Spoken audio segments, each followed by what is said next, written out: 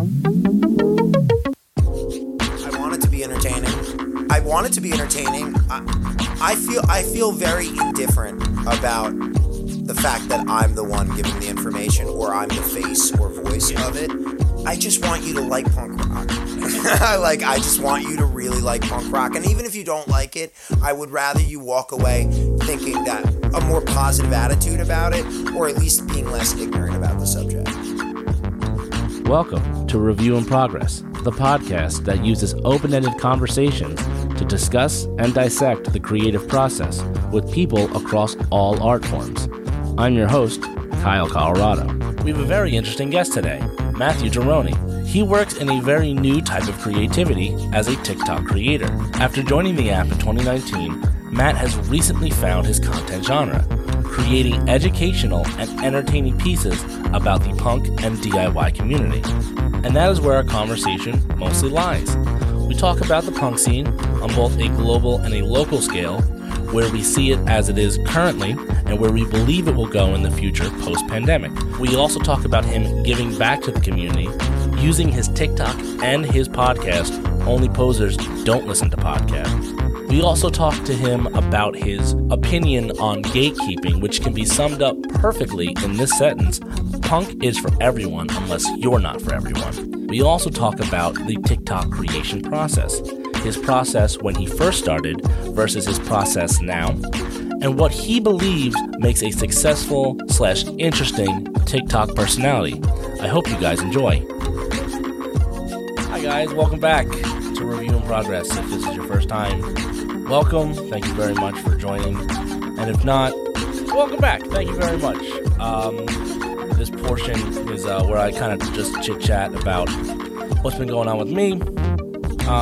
It's been a really interesting couple weeks since the last time I put out an episode. I can imagine that everyone, at least the last week, this is the Monday before the episode comes out. All last week was election week. We no longer have election night for this year. It was a whole week's worth of events and stress and worry, I can imagine. Not just me, I'm pretty sure everyone around the country, regardless of who you actually voted for.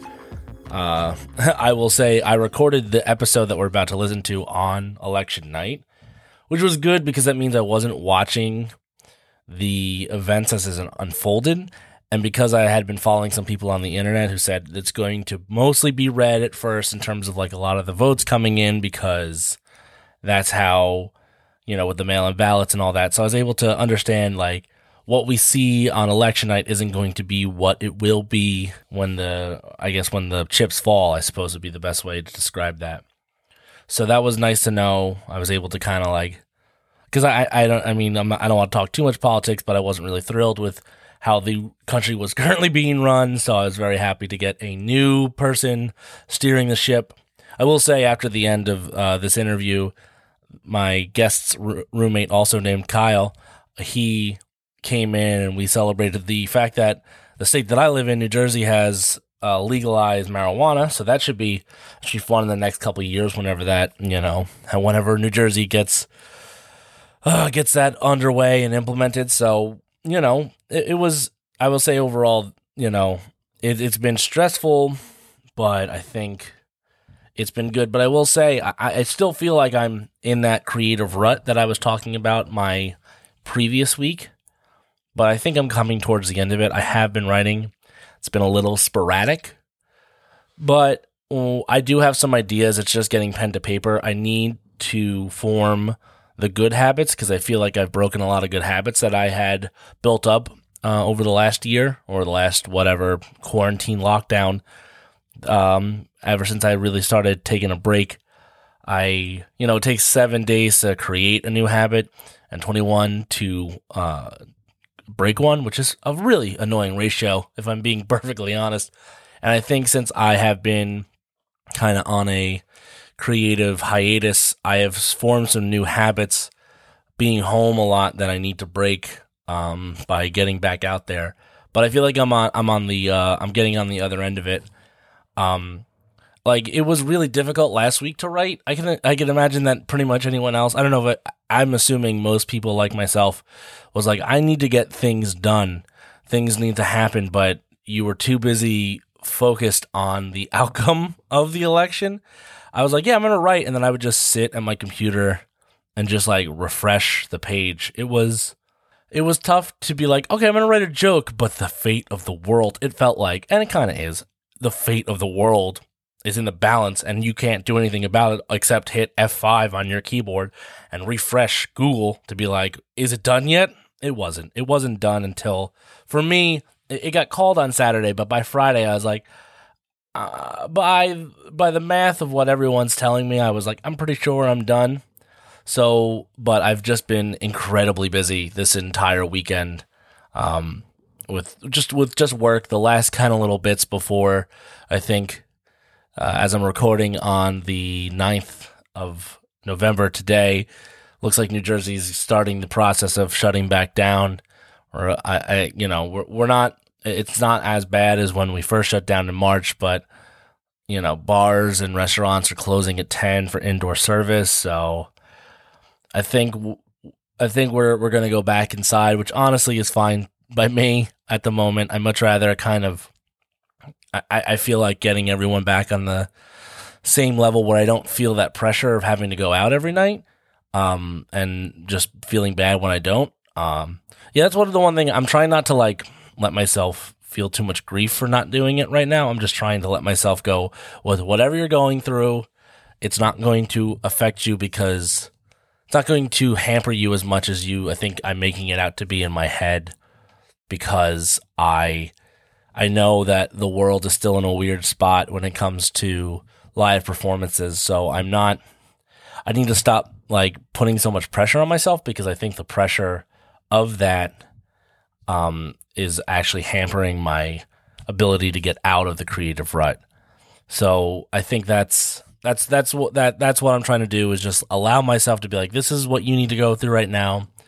It's not going to hurt you too much, so relax. So I'm trying to be a little bit more zen about this, but I do feel good because in regards to my guest today, before I have a TikToker on, and now this is the person who I have on is I would say an acquaintance of mine, and hopefully after this interview that we had, it's a little bit closer of an acquaintance, I would say.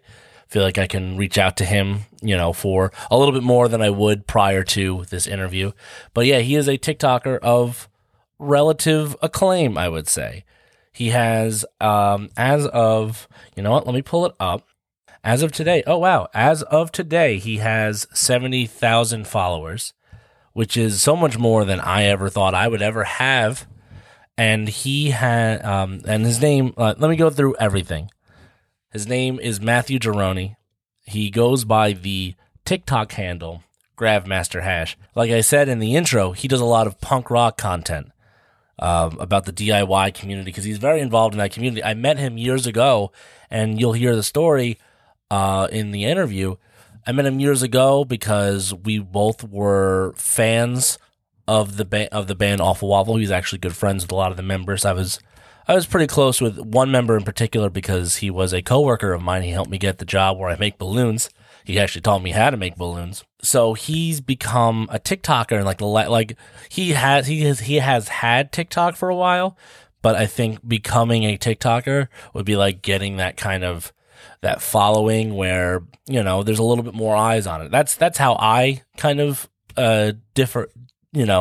differentiate people who are posting on TikTok compared to people who are on, who are a TikToker. But so I call him a TikTok creator because I just feel weird to say that. But regardless, we had, at the end of the interview, you hear me asking, like, what does he do? How does he do it? And he's like, you got to post a lot. And then we had a conversation post the interview where we were talking about, the little amount of content on there comparatively to like a Facebook and Instagram, anything of the big social networks, because, they're older. TikTok is a relatively young social media company.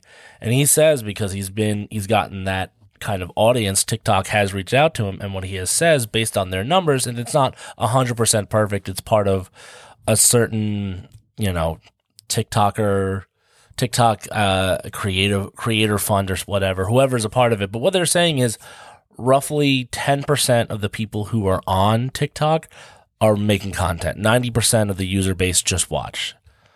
And then of that 10 are the people who are actually really overperforming. So there's like a very small number of people who use the app are actually putting content onto the app. And then an even smaller one who are breaking out of just putting it in, making content for their friends and maybe a couple of other people.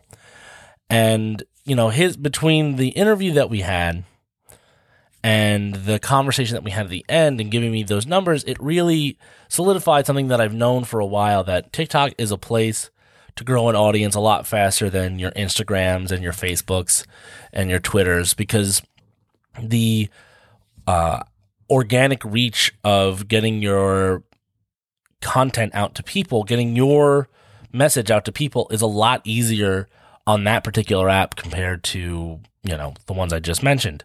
I started a TikTok. I was so against TikTok for the longest time. First off, I never posted on it, but I was a huge fan of Vine, the short video app, where, I used it mostly for comedic personalities. It was very, very much in line. I thought it was a perfect, app to put a joke on, because it was only 6 seconds for the most part. And a joke in 6 seconds, you get a punchline out. It's real quick. So I really enjoyed the punchiness of it. The first thing I didn't like about TikTok was it kind of felt a little slower by comparison. Kind of like a movie made in the 30s has a different pacing than a movie made today, where you're just like, oh man, we really need to move this along if you're watching a movie with today's sensibilities kind of ingrained in you. I had Vine sensibilities in me for a video app.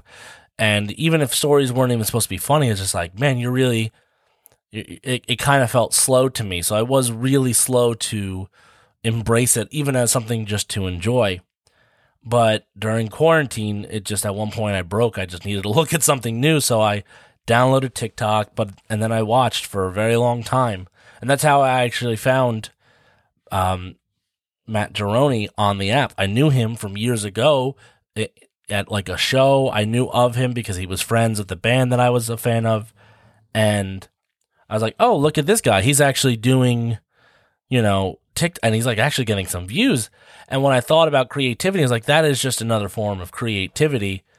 And I'm just, and I knew about all of the things that Matt tells me. And I even mentioned, as there's this guy, Gary Vee, and you may or may not know Gary Vee. You may not be I did not like Gary Vee when I first saw him, but I'm now secretly and not so much loudly, I enjoy what he puts out, and I try and use him as a point of, I guess inspiration, I suppose would be the best way to say it. But so now I started my own TikTok, and it's been very interesting because first night I made 4 videos. 4 videos. A lot of it was about the election. It was during last week. So I made just kind of peripherally about, not so much what's winning, just your general feeling of watching the election. And then with one of the functions that's on the app, which is called Stitch, you take 5 seconds of the video and then you just put your own ending at the end. I did one video of someone who was just, like I said, hey, who has been, raise your hand if you've been just refreshing the page for the election results. And I just did a quick video based on that, and it got 1,200 views, which is nothing for that app. But for me, I was like, I don't think at one point 1,200 people have seen me do something that was relatively entertaining. Got a couple hundred likes. I was like, this proved to me how, you can get your message, your particular voice out. So I will probably be using that particular app a lot more. I'm going to add that into my show notes, where if you can find me, if you want to follow, I found a friend of mine who was just like, oh, it's me. I was like, yeah, I know it's you.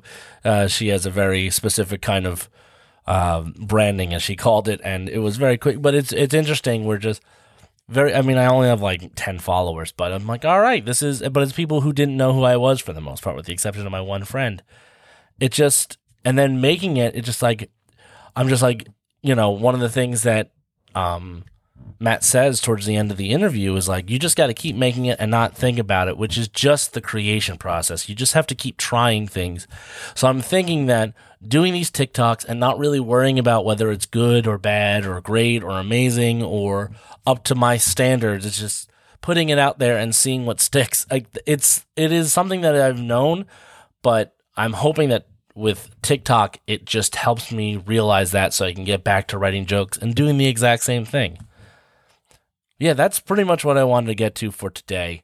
So normally I have like a guest sample, but a lot of my guest sample is very video based. So I would suggest, if you would like to get, I guess, a taste is, I don't know, look up Grav Master Hash, GRAV Master Hash, on TikTok. I think his material, especially if you're into punk rock or kind of interested in it, he has some very entertaining stories, some very entertaining facts. He doesn't always do it, but it's 80% of his content. Sometimes it's around it, like for Halloween, he was doing Mischief Night. He has some of his friends on there. I would say he's a very entertaining person. What I thought was, when I saw him years back, I thought he was very entertaining. He just has a very big personality, and now he gets to put it on an app, which is great. So I would love to put some sort of sample for that, but I think the best way, I don't want to just do the audio. You got to go see it like in person or on your phone, whatever. So yeah, I was really excited to talk to him. I got him. I messaged him through Instagram because I wasn't sure I didn't really have any information on my TikTok profile. So I was like, let me do it on my Instagram and show him that I am actually doing things and I'm not just some weird person. So yeah, I think, he's a good guy. I went to his house in Asbury Park, New Jersey, and we talked a lot about punk. Kind of brought me back, told some war stories from the day, and mostly him. But I think it was a really good chat, and what I really like about this episode is he's really involved in the punk rock community in Asbury Park and in New Jersey as a whole. And it's not explicitly stated, but I think a good thesis for this particular episode when it comes to creativity is that having a community of like-minded people when it comes to creativity, it just helps you and everyone around you flourish. And you gotta espouse the love of your community. And because if your community grows, you're gonna grow with it and you're all going to do better. And I think it's just a really nice message, and his love for it, you can hear. You can hear it in his TikTok, you can hear it on his podcast, which is called Only Posers Don't Listen to Podcast, which is about the local NJ punk DIY scene. And on this interview, you can hear how much he loves the scene and what it means to him and how happy he is to give back to it. So yeah, that's pretty much what I want to say. Enjoy listening to Grav Master Hash, aka Matcheroni. Smoothly transition into questions previously. Okay. Yeah. So how was your day? My day was fine enough. Made probably 5 videos or 6 videos like I do every day now. Yeah, I was looking. And it's making the videos now versus when I first started is a little more time consuming, I guess, because I try to add the closed captioning for almost every video if I have the time. I felt like at first I really just didn't know what I was doing. So I feel like now I have kind of a concept of what I'm doing that for some reason makes it more difficult. Now that you have like more structure or an idea of what you want around it in that sense? I try not to be limited by my subject matter. Like I did a video about Mischief Night. Yeah. If I think something is really overly interesting, like I think I did one about the Grinch's night. Yes. Yeah. If I think something is super interesting, I'm just going to talk about it, especially if I know facts about it. But I do try try to stick more to music, specifically like DIY music, community music. Well, do you think it's not just the it's not just your facts? Do you think it's also a little bit of your personality too? I'm assuming. I feel like, I mean, I don't know. Coming from a someone who watched it, you're a very entertaining person. Thank you. Yeah, no, I'm glad. I want it to be entertaining. You know, I want you to. Mission accomplished. I want, like me. I want it to be entertaining. I feel very indifferent about the fact that I'm the one giving the information, or I'm the face or voice of it. You're more interested in the fact that the information's getting out.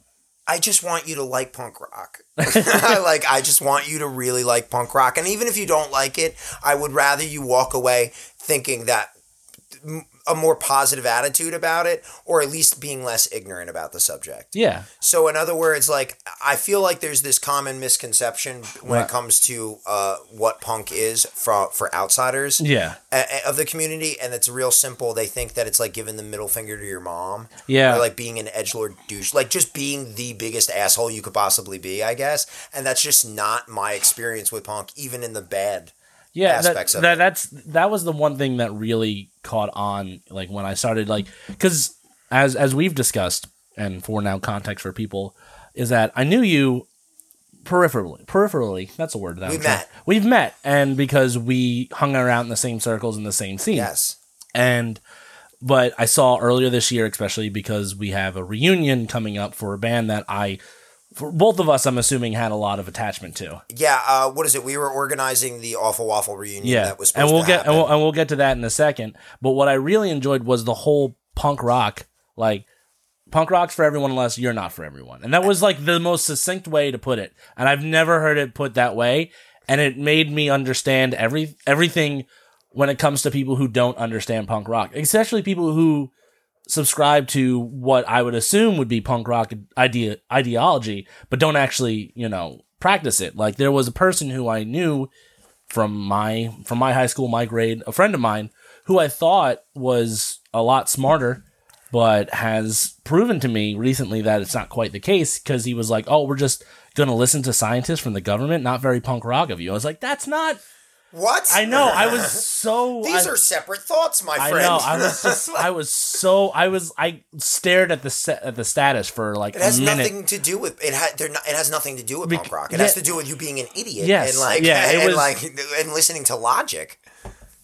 Just because it's a government funded... It didn't make sense to me until when you said... Punk is for everyone unless you're not for everyone. And if you're actively hurting people by not doing a thing that will protect people, by putting on a mask when you're outdoors in a crowded area, then you're not for everyone, because you are actively using ignorance to be... It goes along with so many things, but yes, you are correct. I find it very funny that everyone is attached to that phrase. It was such... I mean, for me as a comedian who, like, you have to talk in, like, short, like, concise... little thoughts, I was like, that's it. That is the because we always see that meme where it's like, you can't be punk rock if you're XYZ because, transphobia. Yeah. And I was just like, that's that meme, but just he encompasses everything in like 6 words. I thank you. Yeah. But I guess the best way to put that is I was taught that. I didn't think that 7 words. Yeah. I wasn't. That's not something, like, to me, that's not something I came up with. That's something that I was taught from this community. So, to me, I'm just telling you something that was taught to me. I guess I put it in a way that everyone likes. Yeah. I would like to specify, I do not plan out or write scripts or do anything for these things. I record them 40 times and I take one sentence from each of the 40 times that I did it and go, that sentence was good. I'll put it with those other 39, and the 41st time I do it, it actually sounds right. That's funny, because now that makes me think of 2 things. It's just, it's great to hear that, like, you're not thinking about it. It is very much off the cuff, and you're just kind of collecting a bunch of material and then, like, getting like the knife and shaving down until like it's this perfect in that sense, where it's not perfect, but like you're like, oh, this is the one that makes the most amount of sense and feels right. To me, as a joke, I do that. I like write a lot of material and then figuring it. So I'm just I'm relating in the way that I can. Wow. Yeah. I never thought about it, because a lot of people have. I've never done stand-up comedy. I've done an open mic twice as a joke at my work where they had an open mic and I was like, they don't need enough people. I'm the cook. I'll come out and do a joke or two. And it went well or whatever, but I knew half the people in the room. Yeah. That totally changes the atmosphere. But I've never really thought of myself as a comedian, really. More as I don't know what I am. I feel like entertainer would be the best way. I guess. But it's more than that, and that's kind of where we are in this digital world, where you're not an entertainer in the traditional sense, but you're also not an entertainer because people watch you. I mean, I spent 3 hours going through your material. Now there was stops, and I made breakfast. So, thank you. No, I mean, it's research or stalking. I haven't figured out which one it is yet. Okay. Yeah, when you're doing these and you're like trying to make sure you get all the information, you're like, am I stalking or am I just doing my job? It's very, am I obsessed? I still haven't figured it out, so we'll see. But it is interesting to find out that, you know, that you're taking this process of like, all right, I have a general idea, so I'm going to say it. I'm going to record it 40 different times, and then I'm going to take the best parts. So you kind of have an idea, but you allow yourself the freedom within those, I'm assuming, to come up with these off-the-cuff responses. I've never done anything like this. I mean, we've done the podcast for 2 years, and I've learned how to interview people basically from doing that. The way I started the podcast was simply I was listening to a podcast and I was like, this is so cool. I would love to get interviewed on a podcast as I am now, right? I just thought it would be cool. Yeah. And I said, oh, well, I don't do anything worth being interviewed. Like, who's going to interview me about my cat's names? Yeah, I couldn't think of any, like I wasn't in a band or do anything. And then I thought about it. I was like, wait, there's a guy that interviews them. I could be that guy. I could be the guy that does the interview, and then I don't have to be interesting. I just be the guy that asks questions. Does that also feed into your giving back to the community in that sense? Because you're putting bands and people on on a platform they might have not had. Exactly. Like how I looked at it is I was getting older. I'm in this community, and I kind of was like, going to shows and buying merch is not enough. Yeah, like I want to do more, and I'm not musically inclined. Yeah, you were never in a band, right? I've been in bands, but only as a singer, and they were pretty much my friends put together a band, and we all thought it was fun. Like, never a serious band. Got it. I was in $1 Million Dinosaur when I was younger. I do remember that name being thrown around. Because we used to play the house Thunderdome a lot. That makes sense. We did a reunion show at the brewery that was like one of the very first brewery shows they had at Asbury Park Brewery. Mm-hmm. And what do you call it? I that was fun, but that was always like me and my 4 best friends started a band and we were having a good time and we like punk. Yeah. And I just was like, I need to do something to like contribute to my community. And I was like, the podcast, I can interview bands and like showcase people. Yeah. And then that did fairly, I would say it was somewhat successful, like locally, like we got enough listens where I felt like, whoa, I'm getting emails from some people. And, we got a little following on Instagram, not huge, like I think it's 2,000 or something, followers. But like it started really quick. And like locally, we were talking to all our friends and people just like the idea of being interviewed. And I started realizing like I'm interviewing a lot of people that have never probably been interviewed in their lives. Yeah. So at least I'm boosting their confidence for a minute and maybe like 2 or 3 more people listen to their band. Yeah. The TikTok thing, I like the app. I just think it was fun. I mean, going through your old material, it just seems like you were having a great time in the beginning. You're just, like you said, you love to dance. It's very clear that you love to dance. I saw all these people dancing on the app, and I was like, I can learn that dance. and I like weird emo trap like stuff that's popular right now. That was really popular on the app, like that e-boy e-girl stuff. Yeah, I mean that's still kind of popular. But, it is. It's huge on the app, but like it was when I first got on there a year ago.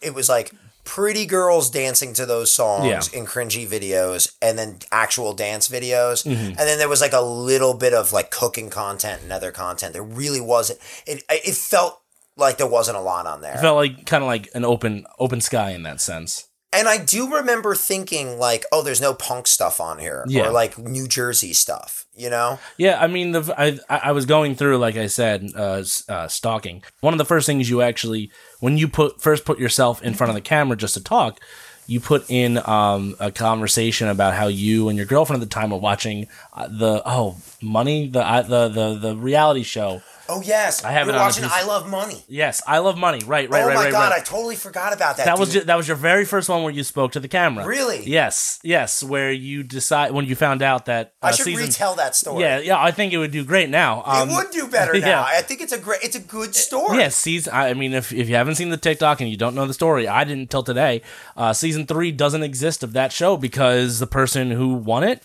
He murdered a girl like 2 weeks after. He married a girl and then murdered her and cut her up and put her in a briefcase. And then he ran away to Ireland and then killed himself. Nice. Okay. Yeah. That story would do well now. So. But like you have to understand the context of how me and my girlfriend are at the time, and we were on acid. And we're watching this show, and we're like, we're going to watch all of it. It's amazing. We love I Love Money. So we're watching it becomes all the show. The thing that you do, yeah. So we get to the part where they're like, where's the 3rd season, bro? And we can't find it. We're looking on YouTube. We're looking everywhere. And she, like, as we're watching the 4th season, because we've skipped the season because we can't wait. Yeah. She's finding out more facts. And she's like, wait a minute. He was accused of no, he murdered somebody. He chopped up the body. And he's like, he killed himself. Because at first it was someone got killed on the show. Yeah. Then it was like, he won. He won the show. You know, like, so we're like finding out these facts as we're out of our minds high. So it's like intensifying how insane it was. So when I walked away, I was like, I have to tell people this. Yeah. And someone needs to know how crazy this story is. So that was the first one. And I was like, all right, there's a little bit of that, like, I gotta... That feeling of like, I just got to tell you something that I found out or I know.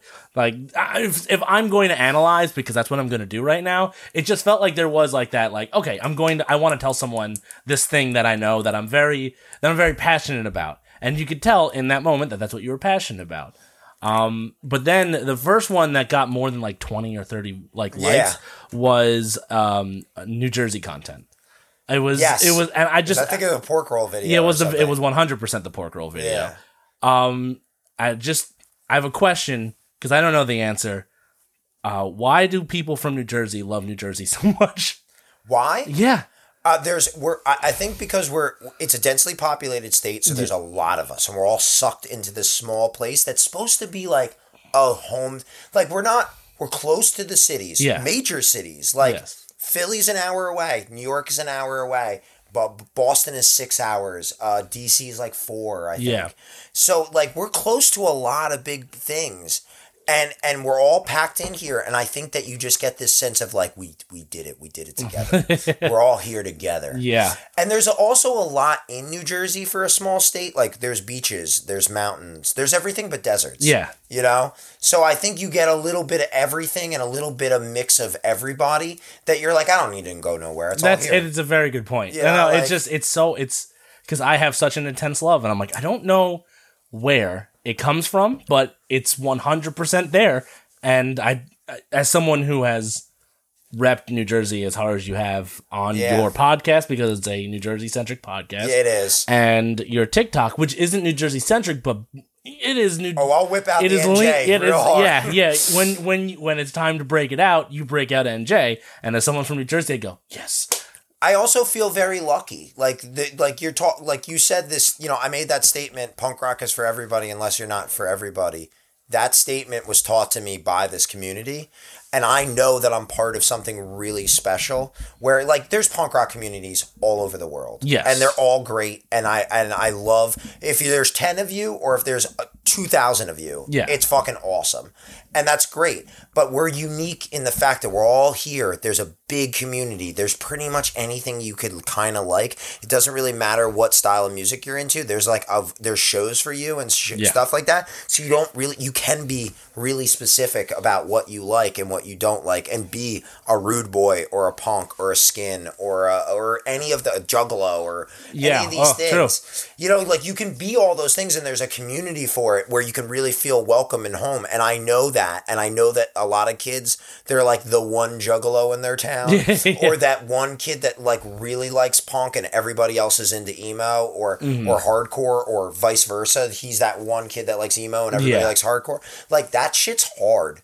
And that shit sucks. Yeah. And like, I got so lucky and so fortunate because of the community I grew up in, and I just want to share that with everybody. Yeah, and that's something that you seem passionate about. Well, giving them that experience of feeling like you're not that only kid. And all you have to do is just keep liking this, and also you can make it. You can, like, if you have a community where you are like, everybody in my town listens only to these type of music, well, go change their mind.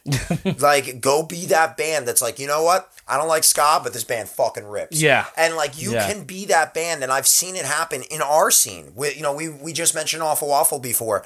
I grew up with those kids in Bricktown, brick hardcore, shore style.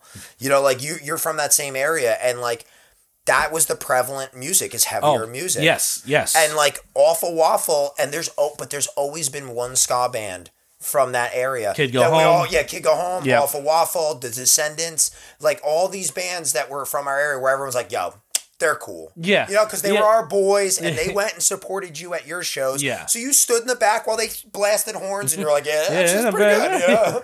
I mean, Kid Go Home was great, and then didn't most of the horn section go into... Most of Kid Go Home are not all of them. Like, the original lineup is Chris, TJ. I can't remember everybody. Yeah, this is very specific to Central New Jersey. I know that TJ wasn't part of any of the other groups. I know that Chris Pelton wasn't part of Awful Waffle at any moment. He just started Kid Go Home, and then he left to go be in the Descendants. Oh, right. And that they existed for a while. But Stiffy was in all three of those bands. Yes, yeah. The horn players? Yeah, Stiffy. Because like I said, I worked with Matt Jensen for a while with the singer of Awful Waffle. Yeah, with the singer, and he would often employ some of the members of Awful Waffle to do like the jobs when we would go out and like have like big like bounce houses and stuff like that. So Stiffy gave me the entire Kid Go Home discography because I didn't have it at the time, and I was like missing it. And he's like, "Oh, do you want it? I have it on my computer." That is what he's doing right now. He's just traveling the world, giving people whole discographies of albums and bands that they know like one song. He's like, "Yo, I got you. It's on this flash drive." Well, that was the early version where he just had his own stuff. But so it's.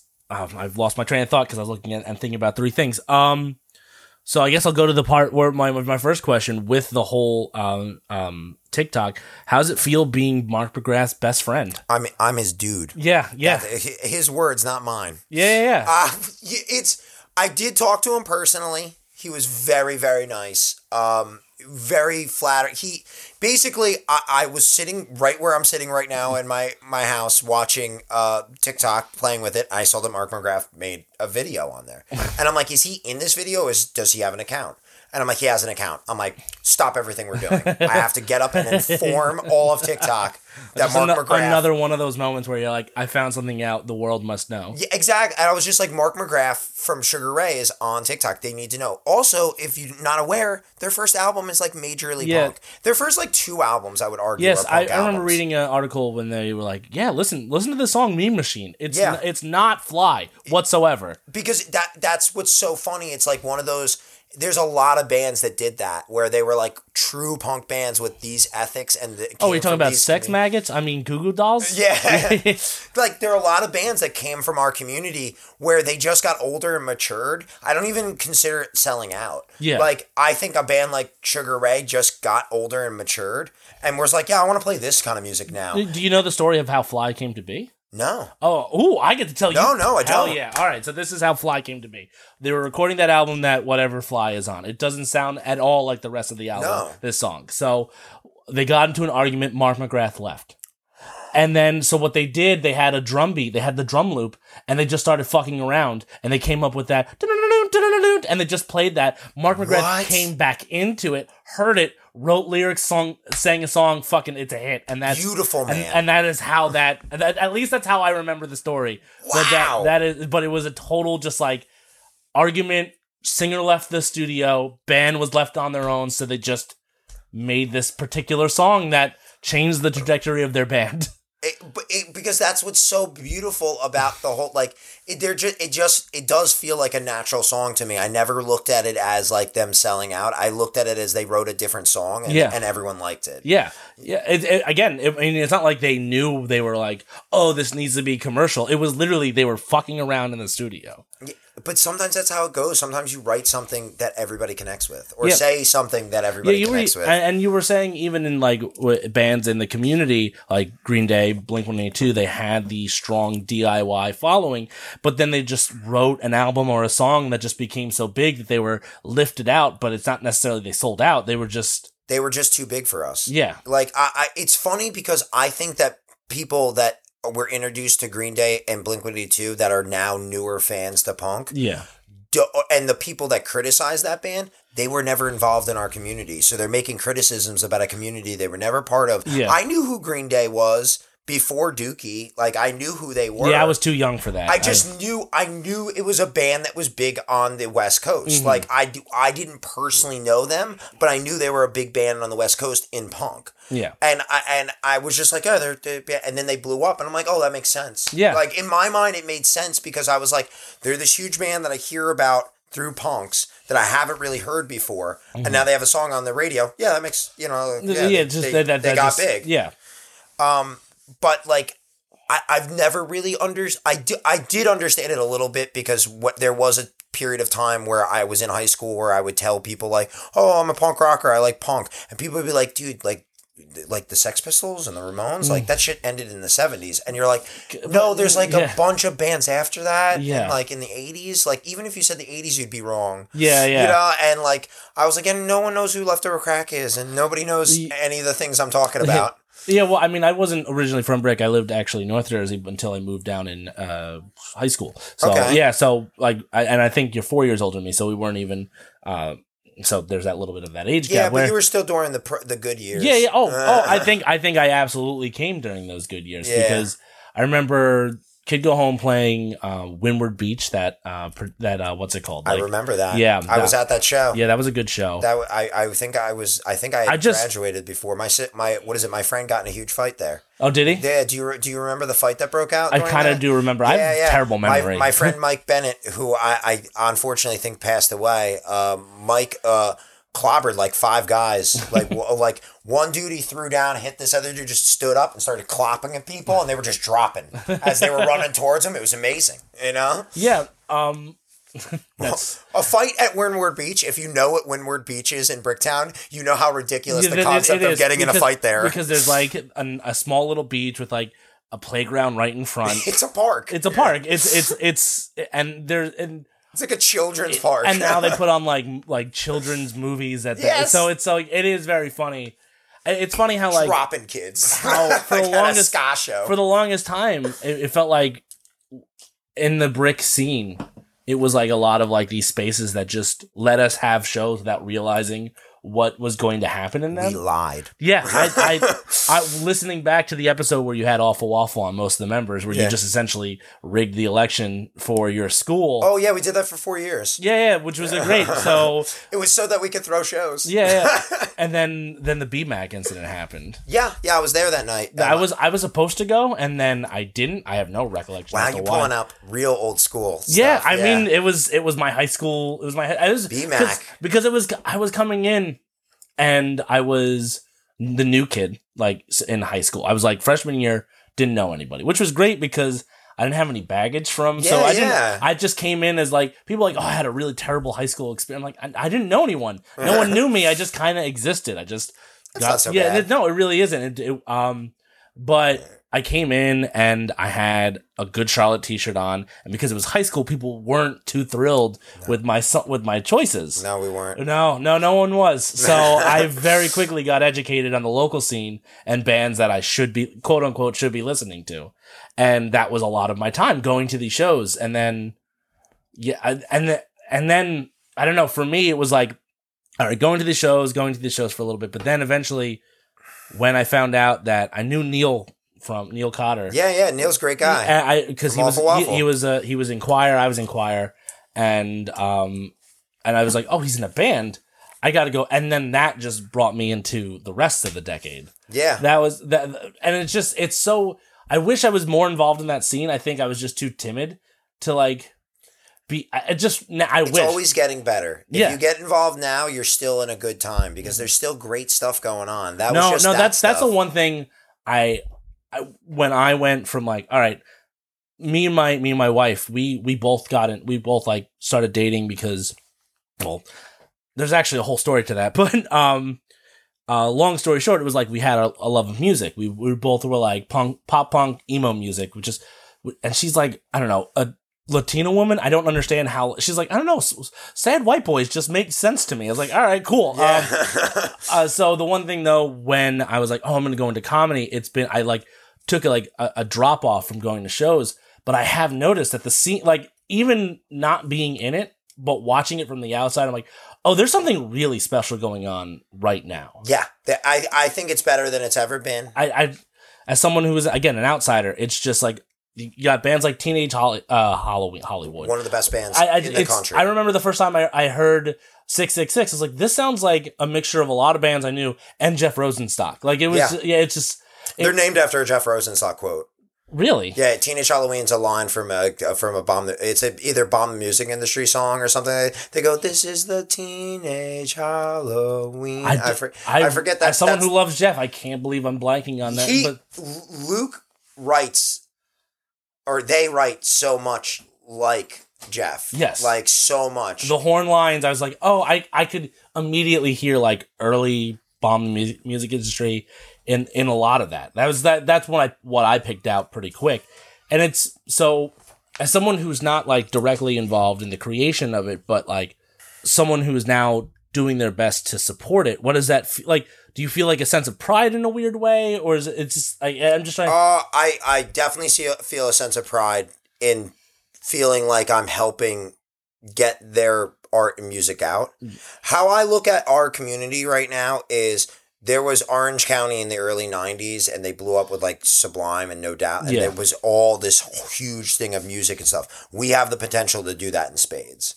Like, we have just as much energy and just as many good bands as Seattle had in the early 90s, or these, like, we have this hub of music and art and stuff going on here. We're all working together. We're not eating each other. We're working together like a good community should. And that's the problem with all good communities. They either work together or they eat each other. And we've learned from our mistake. I think that New Jersey goes in waves, like the scene where we have 3 years of good stuff and then 3 years of a lull where kids don't know how to run show houses. And it's a lot based on the fluctuation of what goes on in New Brunswick, because that has always been the heart of New Jersey DIY communities. And what it comes down to is 3 years of kids knowing how to run shows, knowing what kind of music they want to promote, and knowing what to do. And then 3 years of kids taking that for granted, not knowing how to run a show and just caring about chasing clout. And now we're at a point where Hub City Hardcore and New Brunswick is not the heart of our community anymore. It's Asbury. Yeah, it's 100% Asbury. And Asbury has taken over this role of being, but we all collectively, like, this is a collective decision by us as a group, and some people are not fully happy with it, but I think that we all kind of sat down and said, okay, the vibe is going here, we're all moving to Asbury. We're all putting our attention here. Shout out to Swank, who runs all the Shore Style night shows at Asbury Park Brewery. He lives down the road. Yeah, he moved to Ocean Grove, and he was living in Brick. I think he owned a home before that he sold. But I think that he made a conscious decision to live in this area. Yeah. Devin, who now has moved out of the area, but when Devin was running in Coward and running a lot of the shows he was doing, he lived a block away from me. He consciously moved to this area, and I think in an attempt to further this community. And you think that like having people kind of located in this like particular for specifically like live shows and bands, because a scene kind of has to exist on like social, like physical social interaction. It's important to have kind of everyone in like a centralized location. It always worked in New Brunswick. Yeah. It always worked in Bricktown. It always worked in Trenton. And I think that we're all saying, let's do this. Let's work together. Let's make a common goal to get this done. we're learning. I think in the past 5 years we've progressed more as a community than ever before because there's more women here, there's more minorities, and it's naturally happening, and we're just trying to promote it happening more and more.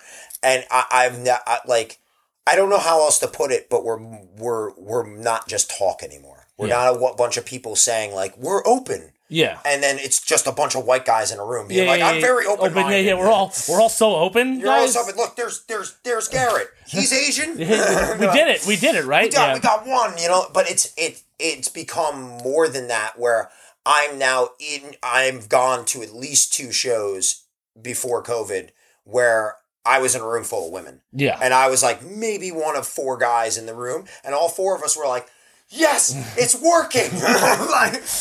Mind if I pause real quick because this is turning down and it is not pointing at you. Okay, no problem. I'm going to grab a drink anyway. Yeah. I don't normally pause, but I'm like, I can't.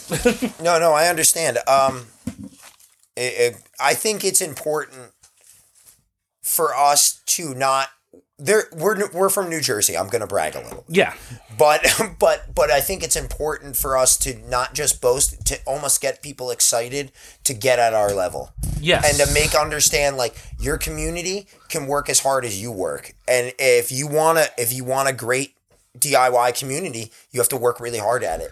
And I think a lot of us, we're involved in the politics in New Jersey. Like we have punk rockers that are running for office. I've been talking. I have a member of our podcast that's running for office and works with one of the guys he's the head of the Democratic Party in Asbury Park, and he works with another guy. And Joe? No, Joe, someone else. It's Matt Daniels. Okay. He's working over there with them, and so is a buddy of ours, Alex. And they've even asked me about they've talked to me about maybe running for office in town and stuff, like just recently. They suggested it. Yeah. And but that's how involved we are as a community. We are the community. Yes. And what people sell over here in Asbury, they sell nice restaurants in the beach and the shore town, but they're selling punk. They're selling. I mean, our community. It's hard for me to say our community. It is our community. Okay, thank you. It is our community. And I would say comedy's part of that. Yeah. It's another art form. Yeah. And honestly, I would love to see comedians get up between bands or stuff like that. I would love to see that stuff. And there's been some stuff there's been a show at the Saint that's been happening monthly. Yeah. But it is a little hard of an. I will say just it's a harder of an ask for restaurant owners because I know how sometimes people can be divisive and it's just whereas music I can understand. Yeah, that it's just a tougher ask. But kind of circling back to the point where you're like, oh, if everyone is working together, the community is working together, they're not trying to eat each other, they're just trying to push each other. That's kind of like what's going on. Well, what was going on in New York for comedy. It's just where everyone is and they're all just pushing each other to get better, which is why you have to move out to an LA or a Chicago or a New York because that's where a lot of these hubs are. Although now with COVID, and I'm going to circle into a question, is a lot of these people are moving out of these cities just because of rent, whatever. And now I will say there's a weird New Jersey one that it almost reminds me a lot of a DIY scene that happened back in the day. There's been a lot of these shows that's just been popping up in parks, just doing it when the weather was nice. Yeah, they would just throw it. I was like, this kind because we're as creative yes, we had to get creative because our perfect conditions that we always look for as comedians, low ceilings, small room, everyone packed on each other, easier for laughter, is gone. But I felt like that opened up a lot of people to be more creative in that thought process of all right, well, we can do an open mic outside and I can throw a show outside. And I'm curious to see when everything goes back to quote unquote normal is what's going to happen, with the punk scene and the DIY scene.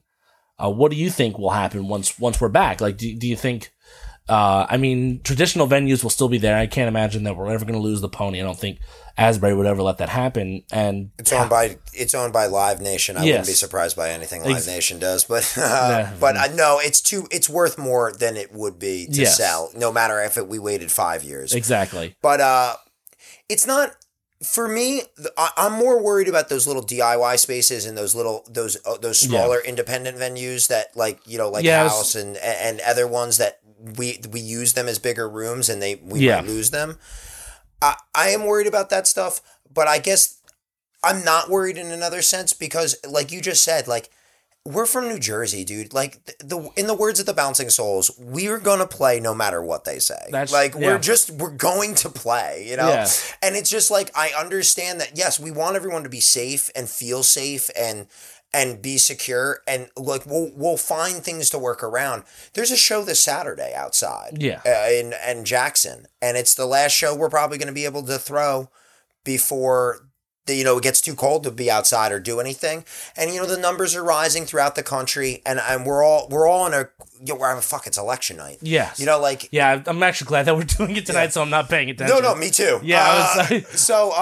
I mean, we're at this turning point, and I have nothing but hope for our community because. We've always been very successful, and this is just going to bring more attention and more people that are willing to go. I never went to those shows went to my friend's comedy show or punk show that they always invited me to. I'm going to go now. Yeah, because I can people go. Do seem a little bit more like when I have performed in front of people, not just other comedians, because jaded, jaded as a crew, and but when you actually perform, they seem genuinely excited to get to do something. So I think there's going to be like this nice honeymoon period of people really, and then it's going to probably taper off after a couple of months. But I think I think there's going to be for every community of like arts, there's going to be a nice like. That's a good way of putting it, a honeymoon period. Yeah, but you're going to get a lot of solid comedy fans out of that. Yeah, oh exactly, you're going to get a lot of solid punks out of that. You're going to get a lot of solid people that go, I'm going to pick up a guitar. I'm going to go be a comedian. And that changes the whole community as a whole. I don't know how comedians might look at it, because to me, the way I look at like music or the podcast or anything I do, even the TikTok, like you follow me doesn't mean that you can't follow someone else. Yeah. Or you can listen to my song, you can listen to their song too, you can listen to my podcast. Like I'm not on at a certain time slot. Yeah. Where you exactly. can only see me at this time. So to me, laughing is fun all the time. Exactly. So I hope that you're not too competitive with each other. I think it's just competitive in terms of like my joke's better than yours, and you're like, all right, I think I might be right. You might be right. I push me to write a better joke, but not so much. And I think that's what you're saying with like the other. Yeah, definitely. Yeah. Now I'm glad to hear that. Yeah. But what I'm also interested, and you brought it up again with your TikTok, do you feel like you're now kind of in a way cultivating like kind of like an online punk DIY scene where you're almost kind of like. I mean, it's hard. It's there. It's just a matter of organizing everyone. Yeah, and I think that I'm doing if I'll toot my horn at anything, I think I'm doing a good job of organizing them and giving people an idea of like this is what punk should be. Yeah, even if it isn't always. Yeah. This is the ideals we shoot for. Like this is what we should be shooting for, and there are plenty of other great punk creators on. Oh, I'm not saying you're not the only one. No, not at all. Echo, yes, who actually is coming to visit me soon. Oh, cool. We're gonna do some stuff together. She lives in Chicago, so that's pretty exciting. Oh man, I love Chicago. Just finally went for Riot Fest last year. Really, never gone in my life. I really want to go. I'm definitely gonna go because she's invited me. Yeah. Pete Kurzwak, I think is the name he goes under on TikTok. He's another creator that was probably the first guy I saw on the app where I was like, this guy's a punk. Yeah. And he was talking about punk issues, like a little bit, like he explained what straight edge was in one of them, or he answered like what he thought about something about, because he seems to be more of a fan of folk punk. Okay. He lives in like Australia, not Australia. What do you call it? He's an American. Alaska. He lives in Alaska. Okay. Yeah, it's fucking not very much like the opposite corner, but we get it. He lives. Yes, very much the opposite corner. But he lives in what do you call it? Alaska, and it's cool. I like his perspective. He's definitely like cool and smooth and smoking cigarettes. He's the one with like the wavy hair, right? Yes, he is. Oh yeah, he's very good looking. He's a good looking gentleman. Yeah, Rob Lowe, good looking. Yes, like he's just like very upset by how handsome he is. Exactly. You're like, how dare you? Yeah, exactly. That's exactly how I feel about it. How dare you? I'm supposed to be up here. I got to stand up here and yell facts to get people to look at me because I'm not as handsome as you. But what do you call it? I just enjoy, like, I want people to understand how much fun it is more than it is like, oh, this band is this, and this is what punk is, Yeah. and this is what isn't, and going to shows, and, you know, it's fun. You get to learn about all these weird things and have this, like, weird camaraderie with strangers all over the world because you grew up in the same community. Yeah. Like, I don't know all these kids from Canada and Australia, but I do. I do know them. Now you know them, and now it's interesting. It's just like, it's curious because you're so early in the process of putting together. Can you do it? Yeah, Piccolo's trying to open a door right now. He's having a little too much trouble. How about Piccolo give up on it? No, I don't think Piccolo is. I think Piccolo is a very determined cat. This is adorable. I'm gonna stop him. I'm gonna just tell him no. Oh, well. I mean, look at him. I feel like he's definitely gonna try again. Yeah, It was futile to stop him. For sure. Oh God, that's what I love about doing. It's just a little aside. What I love about doing podcasts like this, it's like I love little asides like this. Yeah. Like the cat. That was my second interview where it was just with a friend and it was just like there was cats just climbing all over. It's like I love this. This is the best. Punks love their cats. We can't. It's true. You can't pull the punk away from his cat. I actually found out a funny fact about the Dead Kennedys. I didn't know this until I listened to last podcast. It wasn't last podcast on the left. It's one of their other shows. No Dogs in Space. Mm-hmm. They were talking about the Dead Kennedys album, and they wrote the producer down as their cat. They wrote it down, and people would ask them like, "Oh, can you mix our thing?" And they'd be like, "Oh, we'll ask him." You know, it's very exclusive. And he got a producer's rights on the second album. That's funny. Just because punks are cute. Yeah, but we are adorable when we want to be. They're just adorable. But with with the whole online community, you're really trying to push the ideals of what. I'm just curious, like what you could do with not so much like what you could do, but like what you can. Because what you were saying to me beforehand, it was like what you really enjoy about like having this kind of audience is that you're having these kids like, oh, I'm really now into punk now. Yeah, and that is the frosting on the cake. Yeah, that is the best part about all of this. Now it's just like, man, do you think that? I mean, for me, it's just like, do you think you can like? I would think like, oh, maybe there could be like a network, like almost a global community in that sense. Obviously, it is already a global community, but now I think that's what we're forming. Yeah, I think that we're all doing it. We're all collectively working together, and you're just one part of that. I'm just maybe I communicate my opinion or about punk better than some people. Yeah, well, you've been in it for, I mean, you said you knew about Green Day before they popped in like 95. So what got you into this particular lifestyle? I think that the concept that a bunch of like, the way I looked at punk when I first got into it was I heard like early hardcore bands and stuff, and it sounded like white kids that were mad at their Republican dads, and they were like, fuck you, I'm going to not do that. Yeah. I'm not going to live the lifestyle you want me to live, and I'm going to be more open-minded. And it did feel like they were open to new ideas and open to new people, but it just hadn't happened yet. Like, don't get me wrong, there's plenty of representation of minorities and women in punk throughout history. Yeah. But in my local community, it just it felt like I met a bunch of white kids that were like, yeah, we're open-minded and fuck racism and fuck all this other stuff, but we're all white boys. Like, everybody here is white. And there wasn't many girls, and but we were open to the idea of bringing people in. And I like that. At least they were trying. Because we grew up in a little white town. Yeah, we certainly did. Yeah. And it's not like we're this is what we got, there was a few kids that weren't white, and we knew all of them, but it was the town we lived in. And as I've grown throughout, this community, I've met so many people, and I don't think I would have met those people. Yeah. At least not in the passion and the excitement that I meet them in through this community. And now I feel like there's representatives, like there are people that are powerful people in our punk community who are of the minorities. And like I consider New Brunswick to be probably the most multicultural community out of all of because we kind of have like, that's the beautiful thing about New Jersey. We have like hubs. We have there's the shore style thing that's bigger than it's ever been, and it kind of broadens. It used to be just a brick. Yeah, I do remember when that was very exclusive. If you said you were shore style and you lived outside Tom's River and brick, you were getting a boot in your motherfucking mouth. I remember just that was the big thing when I was like 2002 to 2006. That was the thing. Yeah, it was the thing. because we ran our first house in 2005, and like they had another house too. They had the Think Tank house that was like mostly all my Shore Style friends from Brick and shit like that in Tom's River. And like, it's just it was such a weird thing that grew to be this like, and Swank is part of that. Mm-hmm. Swank is a big part of making it for everyone and making it for all of us. Was Swank part of that? Or? Yeah, I know he was part of like the original people that started Shore Style and stuff like that, and that phrase.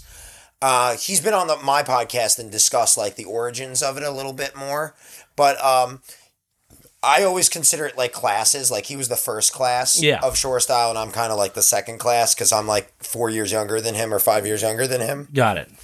And then you would be like, I guess, that third class. That next, Yeah, and that's how that worked, you know, where we were like classes of kids coming through this same generation. And now like Asbury Park is kind of part of that. That's really Asbury, like we have Asbury Punk, we have Shore Style, then there's Trenton Hardcore or Capital City Hardcore.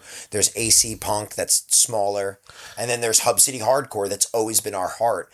And Hub City Hardcore is by far the most multicultural of the communities, and I would say a lot of the figureheads of that community are from that community. They're not little white boys like me, you know, and that's great. You know, it's fantastic. And they're the main reason there's more women here, the Hub City scene and those kids. You know, there are other reasons definitely, but like. I contribute them a lot to the less whitening of my community, and I appreciate that. Yeah, I mean, more voices just means just better. More people. Yeah, more people. Number one, just pure numbers is better. Yeah, and then just more different voices always just makes things more interesting. I've never thought, oh, I should just hear this again. So this derivative of the same stuff. To see a bunch of me in a room. Yeah, that's I mean, boring as fuck. Yeah, it's one of those things where you try to avoid as like a comedian, like, oh, sorry guys, another white guy, but it's like, yeah, there's just a lot of us, you know. And I think that it's fair to point, like, I don't feel guilty about it or anything, but at the same time, like, I'm excited to see the kind of content that comes from a different point of view. Yeah. Regardless if it's music, art, comedy, whatever. Yeah, oh, for sure. And it's like, just for a white comedian to be like, oh, white guilt. It's like, all right, the three guys did it before you, and since comedy's based on surprise, no one's surprised by this anymore. Yeah. It's just hard.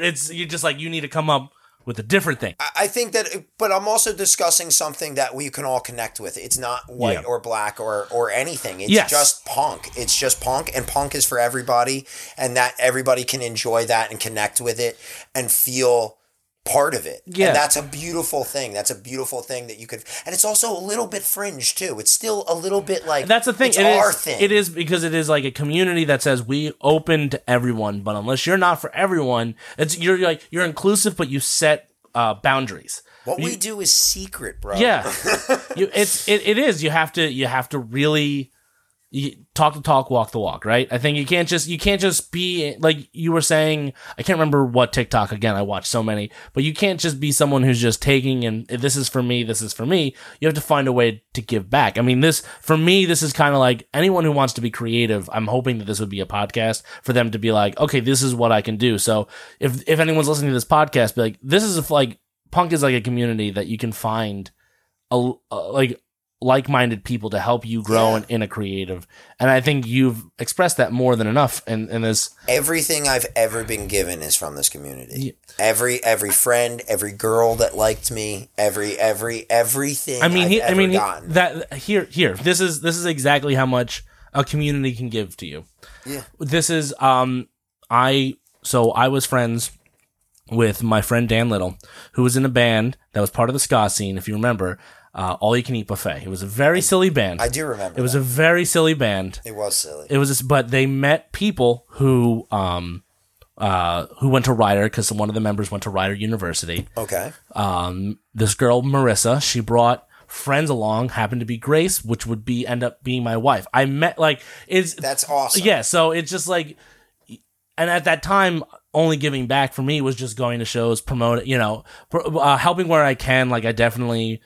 Like did merch at some shows for Awful Waffle. Like I remember specifically at the Lanes when like they're playing with Bomb the Music Industry. I remember that show. And Jensen's like, hey, no one's here. Just can you watch the? Yeah. I was like, I've seen you like a million times. Yeah, I'll stand by the merch table. So it is you that it is a community where you can find people. Like a lot of the people who I know in comedy also came from that scene. There was, do you remember the band The Nerve from St. Louis? Yes, I do. The drummer, Brian, is also a comedian. That's awesome. Yeah, so it's just, it's funny how that community, just, you can find people, even if not at the time, eventually down the line. It is a very, like, it's just, you're allowing yourself to be free in that community. I don't think... We win together or we lose together. Yeah. You know, this is we're going. I don't know how else to put it. Like, yeah. What do you think's gonna happen? Like, that's just how I grew up in a punk scene. Like, where you're like, what do you think? You're gonna make $1 million or something, or be rich or something? Nobody likes this, bro. There's all of us. So shut the hell up and get along. You know, like, yes. And that mentality's gotten bigger. Where it's like, there is a lot of us. But still, nobody likes this. Shut up and get along, and be nice to everybody and welcome everybody in and get more people involved. So I mean, that's great that comedy's taking that step too in our community, because we have Asbury here. Yes, we have this great art community in every aspect you can find. We're all centralizing here. Yeah, it is very interesting. It's kind of right now a little dormant just because of what's going on. Yeah, COVID. Yeah, but it is interesting to see how. I mean, one of the things I've been thinking of when it comes to comedy is something that you ran like a venue house, a punk house, something I've run 2 or 3. Yeah. The one that I'm aware of. Besides punk house, I ran Thunderdome. Yeah, so I was gonna say, and I was part of a few other houses that I didn't live at. Well, the one that I just because I never went to, so that's why I want to ask. What was that like? What was that? Punk I mean, house? Well, yeah. How about this? What was it like? What was it like for you to like run that house? Because you signed the lease on that too. Oh yeah, yeah. What is it? It was my very first house living on my own. Mm-hmm. I rented a house in Jackson. It was in almost all my neighbors were Hasidic Jewish. Yes. So we would throw shows on Saturdays because they couldn't call the cops. Just taking that mentality of like finding the loophole, and just beating it. Yeah, we found the loophole. We go to we campaign when we do shows on Saturdays, and we go around to their houses and give them all our numbers and tell them like, hey, we're gonna have a show, and we're gonna play until 10, and we'll stop. Mm-hmm. And most people were okay with it, but even if they didn't, it was against their religion to use the phone. So. Yeah, you take the strategy where you can on that one. Listen, God was helping me. Yeah. All right? He was on my side. God wanted to hear punk. Yahweh was on punk's side that day. You know, I'll take whatever I could get.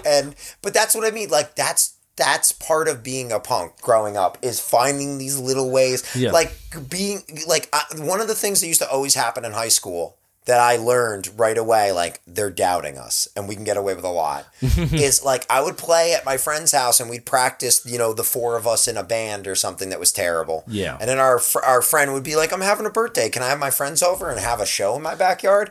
And their mother or dad would walk out and be like, yeah, you and your 10 friends, you're a fucking loser. Like, you don't have any friends. Like, go ahead. You and your 10 friends can come over here and see your stupid ska band play or some shit like that, Yeah. And then 100 kids would be in their backyard and we're all freaking out pitting, and she's like, what did I agree to? What did I agree to? And we're all shaking our heads like, you said this was okay, bitch. So they underestimated you, and you're like... And that was most of my high school career, is like people underestimating us and thinking like, yeah, you can rent this whole kid with $400 for a birthday party. And then we show up and have 7 bands play, and like all these kids are outside in the parking lot and they're like, what's going on? We're like, birthday party, you agreed. Like, we would have I remember one of our friends' moms, that was like I remember him being made fun of. It was like his mom signed for him. Like, oh, what a poser move. And we're like, fuck you, bro. We got the show, like, it's like if it wasn't for the mom, the show wouldn't happen. Like, thank God she signed for us. God bless her. Like, goddamn, putting her name down legally for all of us idiots to go and break a fire hall, Which was that? Was that Herbertsville? Yeah, we used to do. What was it? We had our friend Rob. I was. Oh man, one of those times. I was like, gotta go to those shows. That's where the first official Awful Waffle I know. show. The first time I saw Bomb was in that place. The first time I saw Bomb was PLP in Tom's River. Who ran that? Josh Jerk from School Drugs did a lot of the okay. shows, and he's the one that I feel... Right, that makes sense. That makes sense. He did a lot of shows because he lived in that neighborhood, and his mother was on the council for that yes. like neighborhood. Yeah, or something. I forgot because I was with friends with you remember that ska folk punk band George Washington's Revenge? I do. Yes, they there was like kind of like a side project that was, and I was going to play keyboard, an instrument I did not play. Awesome. And then with Josh, I do remember that. Josh is a great punk rocker. His School Drugs is an amazing band. Yeah, I think he was the guy that got us first access to that place. I don't know if he booked all of them, but I think he was one of the first people I knew of that was like, hey, we can get this venue, you know? Yeah, that was man, that venue lasted for quite a bit. They still do things every once in a while. I hear about somebody doing something there. The craziest show I ever went there was Shark Attack. I saw Shark Attack play in that room. I literally, it was like a sea of people just swaying in the ocean as they played. It was so many of us. That was an amazing show. I saw the singer of, what do you call it? Not Minute. Was it Minutemen? I think it was the singer of Minutemen perform, they sing Punk Rock Girl, right? Dead Milkmen. I was like, Minutemen, he died. No, okay. I was like, was it the bass player, Mike Watt? Okay, the singer all right. of Dead Milkmen performed at Josh Jerk's birthday. Yeah. And I remember he tricked me because Josh doesn't drink. And Josh was like, I got a keg in the back. And I'm like, fuck yeah, dude, let's go. And he follows me back to this keg full of root beer. And I remember he like was smiling on his face as he's handing me the root beer. And I was like, oh, you son of a bitch. I was like, I still want the root beer. Yeah, but yeah. I thought it was beer. Yeah, I mean, he was right, but, you know, the implication was incorrect. Yeah. I really want to get into Thunderdome. And okay, yeah, let's do it. Because I'm very excited to talk about this. Yeah, because this is how I connected. I was like, oh, I need someone who's like, I'm trying, like I've done a comedian friend, I've done a person who was the drummer of River City Extension. Really? Mike Cassani, good friend of mine. Yeah. Oh, wow. Yeah. So I had him. I had a couple musicians on. I had my wife's friend who's a published author. So, so it's very interesting. I was like, I need to find someone and I was like, oh, this is perfect. And I was like, you know what? When I reached out, I was like, I got to find the way to hook him. So I was like, you did. And I was like, I had to end with a fun sentence. I was like, all right, by the way, you gave me my first beer at Thunderdome, one of the venue houses that he ran. I was blown away by that statement. I was very proud of that statement. So I did it at midnight, right before I went to bed, and then you didn't see it for like 15 hours, which is fine. It's fine. I understand. I understand how like I don't see things, and when people reach out to me on occasion, I get a lot of DMs, unfortunately. It's unfortunate. I love all of you. Yes, it's unfortunate that you don't catch them all the time. Yes. So and sometimes I don't get any DMs. And the times I do that aren't from people that I know, they sit in a weird like section of. They do have that section, and I have like 3 different profiles: one for the balloon business I run, one for my comedy, and one for my actual person because I have a different name. I have a comedian name. And I have because I have a balloon business for kids, and I don't want people finding the comedy. That makes sense. Yeah, and also my name Kyle Groom is also mostly the name of a 25-year comedian veteran, Kyle Grooms, from Perth Amboy, New Jersey. So black, but you know, there's just still kicking you. Yeah. So by the way, Garrett said hello. Yes. Yeah. When I told him I was interviewing with you today, he was like, "Oh, I remember him." Yeah. Tell him we said hi. So Thunderdome was a house that was owned by the lead singer of Awful Waffle. Yes. Ska band that his parents originally owned it. His parents originally owned and was renting it to you guys. Yeah, I guess the house, like the best way to put it is the house was foreclosed on and they were moving to South Carolina, but he still had the house until the bank took it. That could have been possibly years. As he put it to us. And I was, strangely enough, just recovering from heroin. I had just recently got clean and I was homeless and I needed a place to live. And a few other people were like Stiffy's parents moved to South Carolina, so he needed a place to stay. We're all getting to that age where like we're around 25. Yeah. Like we have to move out. And everybody just basically all decided like Jensen will let us all move into this house that was basically like a McMansion. Yes, essentially that's what it was. It looked like a McMansion. It was just in the middle of like a large piece of property. It was a huge piece of property on the border of Howell. Lakewood. Yeah, border of Howell and Lakewood, right over by like the Wawa off of Route 9. It was like there was a firehouse or like an EMT like it was right by Moon Motel. Yeah, it was right by Moon Motel and the Sonics. Yeah, because I remember when Sonics opened, we all waited in line. We were the first people to get served in line for Sonics, and we got free Sonics for like 24 hours or something. I ate at Sonics for 3 days. That's what I have to tell you. But yeah, we all moved into the house kind of out of desperation, and I was getting clean. And I moved in with all these guys, and I had already run a punk house that was named Punk House. Yes. So all of Awful Waffle was basically living there. Most of them. At least. I would say there's 8 people in the band. I think 6 of them lived in the house with me, like something like that. And it was like Cheech, Stiffy, Burry, and Jensen all lived there. Yeah. And I lived there, and I think there was Joe Hess was the original roommate. And we had some other roommates like cycle in and out. I know Kelly Trouble lived there for a little while.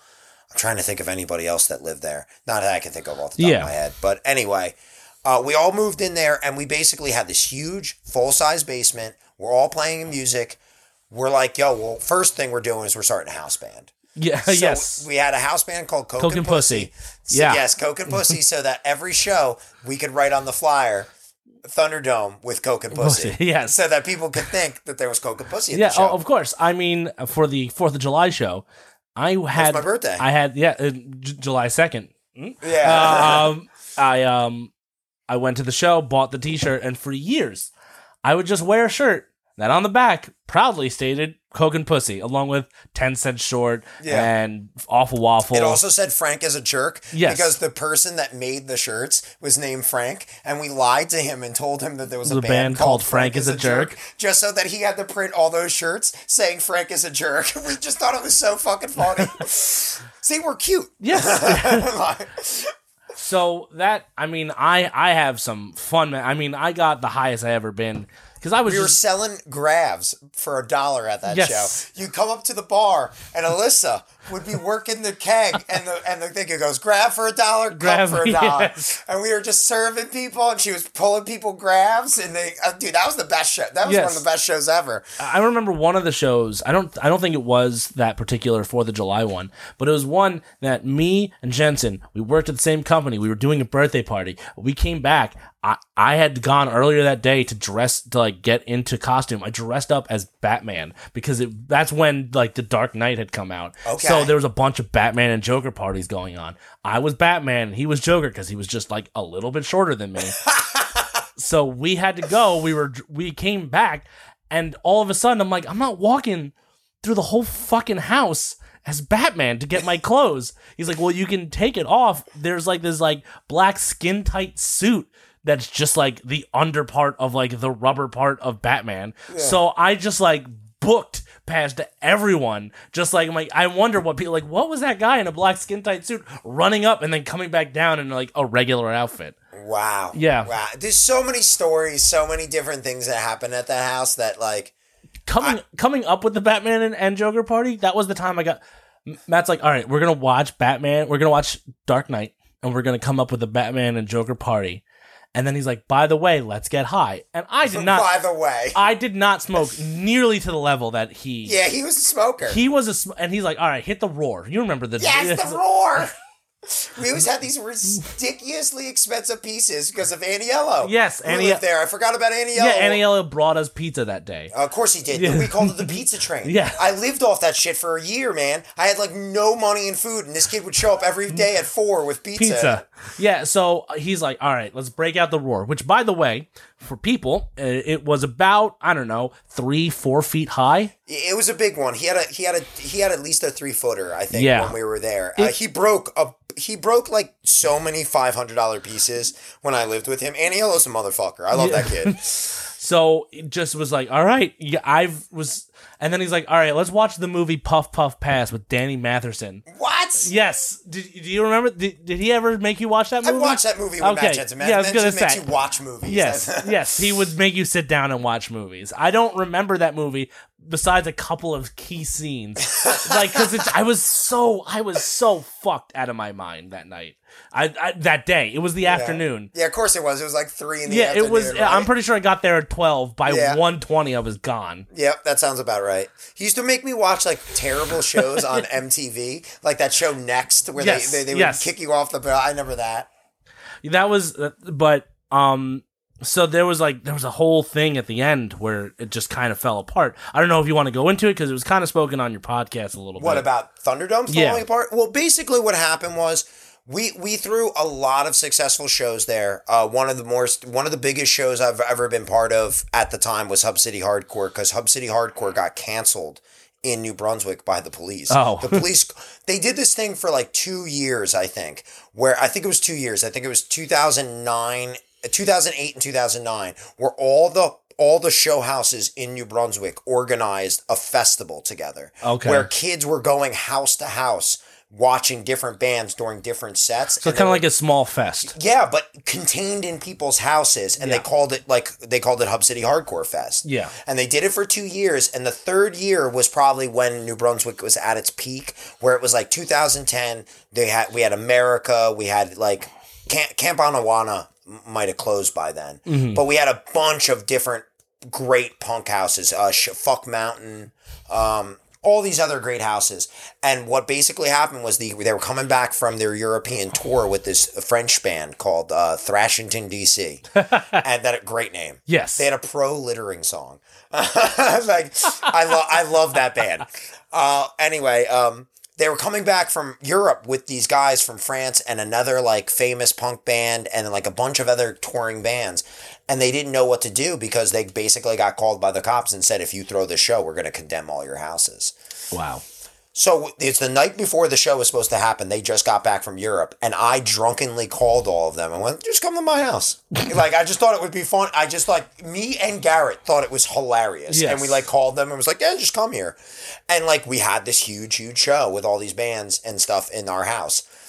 And then we started doing other big shows. And then one of the shows, basically, the best way to put it is it turned into a riot. Oh. We had a huge club show with these DJs, and at the end of the show we had this hardcore grindcore band called Dead Womb. So we have all these muggles and normies in the basement from fucking Bricktown and Tom's River, because Burry invited his graduating class. I blame Burry partially for that night going bad, because he invited the wrong crowd. Yeah. But it is what it is. So anyway, night ends, we're pushing all the people out except for our people. Yeah. And we're like, all right, show's over, everyone get out. And as we're pushing people out, this group of guys sitting around a table won't leave. So I jump over and I'm like, hey man, we gotta go. Dude just gets up and swings at me. Immediately just goes to hit me in the face. And I'm in a house with a bunch of other punk rockers in ruts. I'm like, you're gonna die. Yeah. And I was just like, goodbye, person. And I immediately attack him.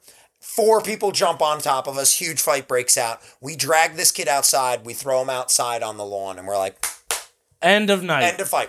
No, he got up, started beating up every person next to him, hitting girls. He pulled a 2x4 out of the ground that was built from a fence and started smashing people's windows. Wow. And it just caused utter chaos because everybody was trying to fight him and in the process fighting each other. And it got out of control. And eventually someone must have called the police, a neighbor or something. Yeah. As soon as the cops showed up, I lied. I ran up to him. I'm like, where you been? I called you. These kids are going crazy in my house, Help me. And they fucking fell for it, like the pigs they are. And then they, helped me round up the few people I wanted out of my house and, took our wounded and basically told us don't throw more shows. And they just had a different eye on us after that. And we just we weren't able to do what we wanted to do after that event because a bunch of muggles and normies came and wanted to fist fight, And the energy got taken out of us from that. And we had some other personal things go on with our group of friends. Awful Waffle broke up. Yeah. And I think that it was, for a lot of us, it felt like we jokingly all refer to that time as the death of fun. Like, our group of friends refer to it as the death of fun because it felt like the death of our group of friends from high school and on that formed these groups and did this stuff. And we all kind of just, from there, went off to be adults, I think. A lot of us. I know I did, and a lot of other people. And then when Asbury started coming back, I was in a weird situation, so I moved to Asbury. I was lucky enough to move here. It started off as a bad situation and ended up being the best thing that ever happened to me. Nice. And everybody's focus came here, and then the past 5 years have been nothing but good with our community and really seeing us working together and moving and doing things that were way beyond what I thought we could ever do as kids, throwing shows in houses. Nice. Like, we work with venues now. We work with the locals. We work with the community. I mean, Disney, like, what Asbury Park is right now is if Asbury Park was Disney World, I'm fucking Mickey Mouse. Like, I'm just a dude walking around in a suit where people are like, take photos with them. Oh, look, we're with the punks. As someone who has dressed up in costume, specifically with Matt Jansen, I get that analogy. It's just, but that's the vibe here, is like everybody is selling the vibe of come down, catch a punk show. Yeah. See some new bars and restaurants where the people hang out. Even Bond Street, who's like is considered the local bar, is kind of doubled down on that attitude of like, we're here for the locals and the punks and like the people like that. Well, that's why, because Bond Street exists, but then they have like Capitoline and there's a lot of arguments to that. I mean, the guy that owns Bond Street is the dude that sold Asbury Lanes. That was probably one of the things I found you through when I realized you were on TikTok. Was like, first off, we're talking about the Lanes, place where like me and Grace spent a lot of our time, like before we were dating, but like started to like, I say it's a place I fell in love because it was a place I went to all the time, even before we started dating. It was the most celebrated and well-known DIY venue in our whole community for over 10 years. It's just like, it's sad to see what it is. I just hope it means something to someone as much as it's not. It's just not what it is. I know. It's just not. That place died, and what they did is they took the dead shell and they're trying to walk around in the dead shell and say that they are us. I mean, I'll give a shout out. I just recently learned this.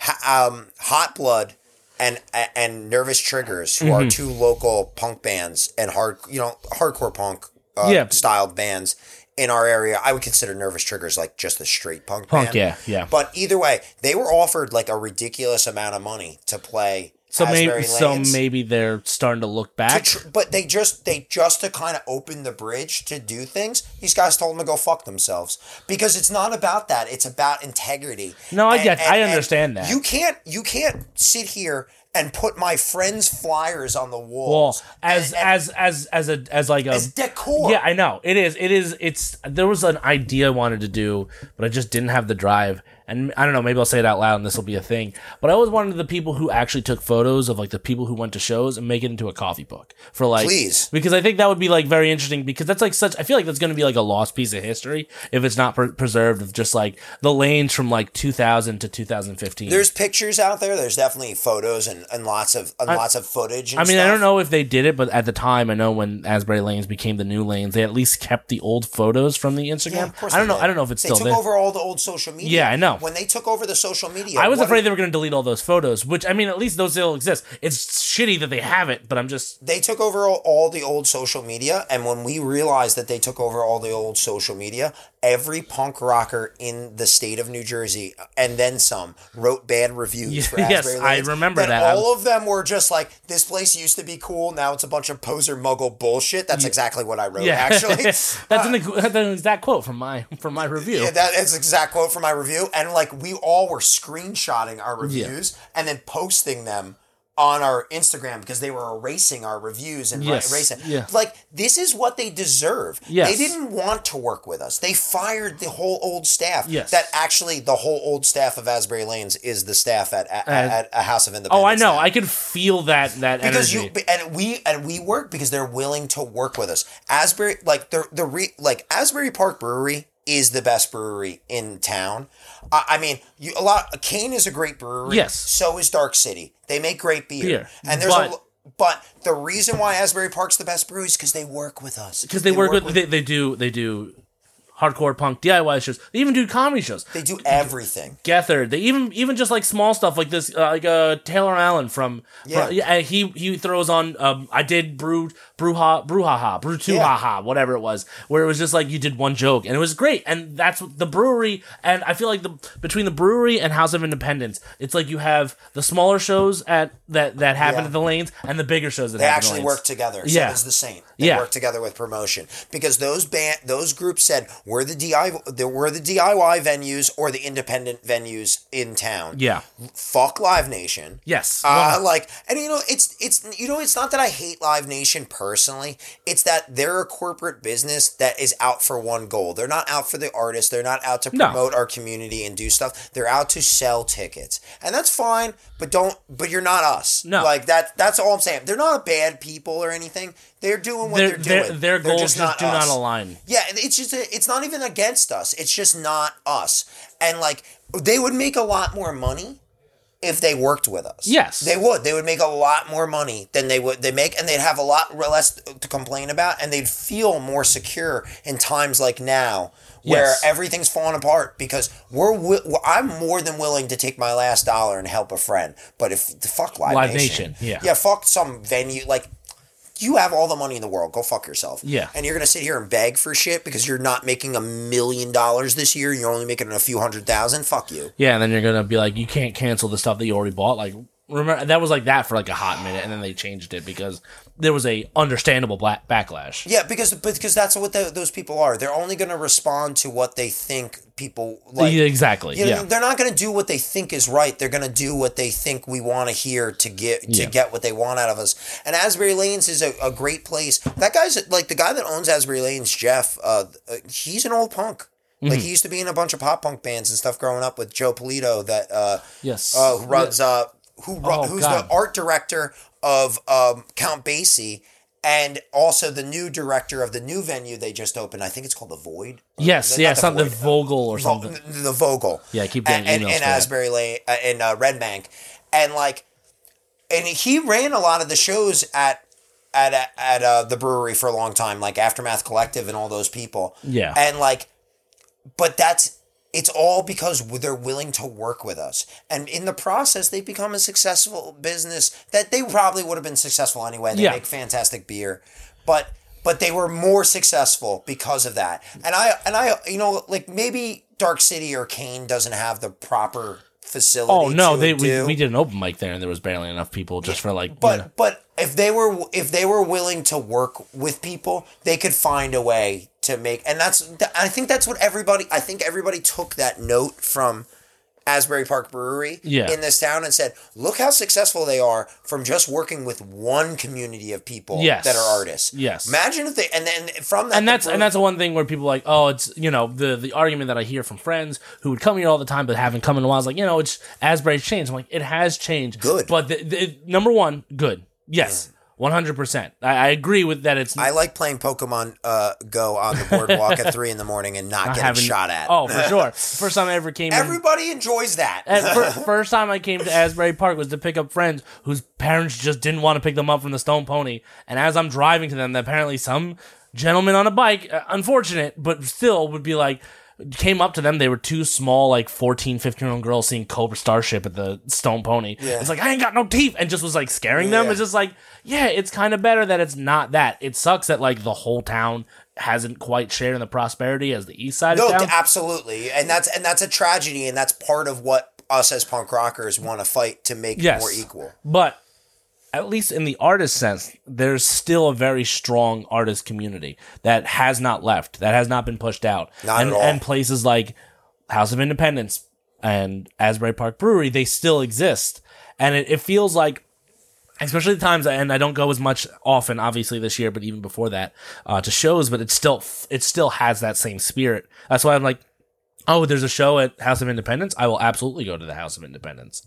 Because it's just like, there's, like, but if it was the same thing, like, oh, there's a band I like, oh, but they're playing The Lanes, or they're playing Stone Pony, like, To be fair, I don't have the attitude of don't go to The Lanes, fuck them. I have this attitude, they're not us, and that's the end of the attitude.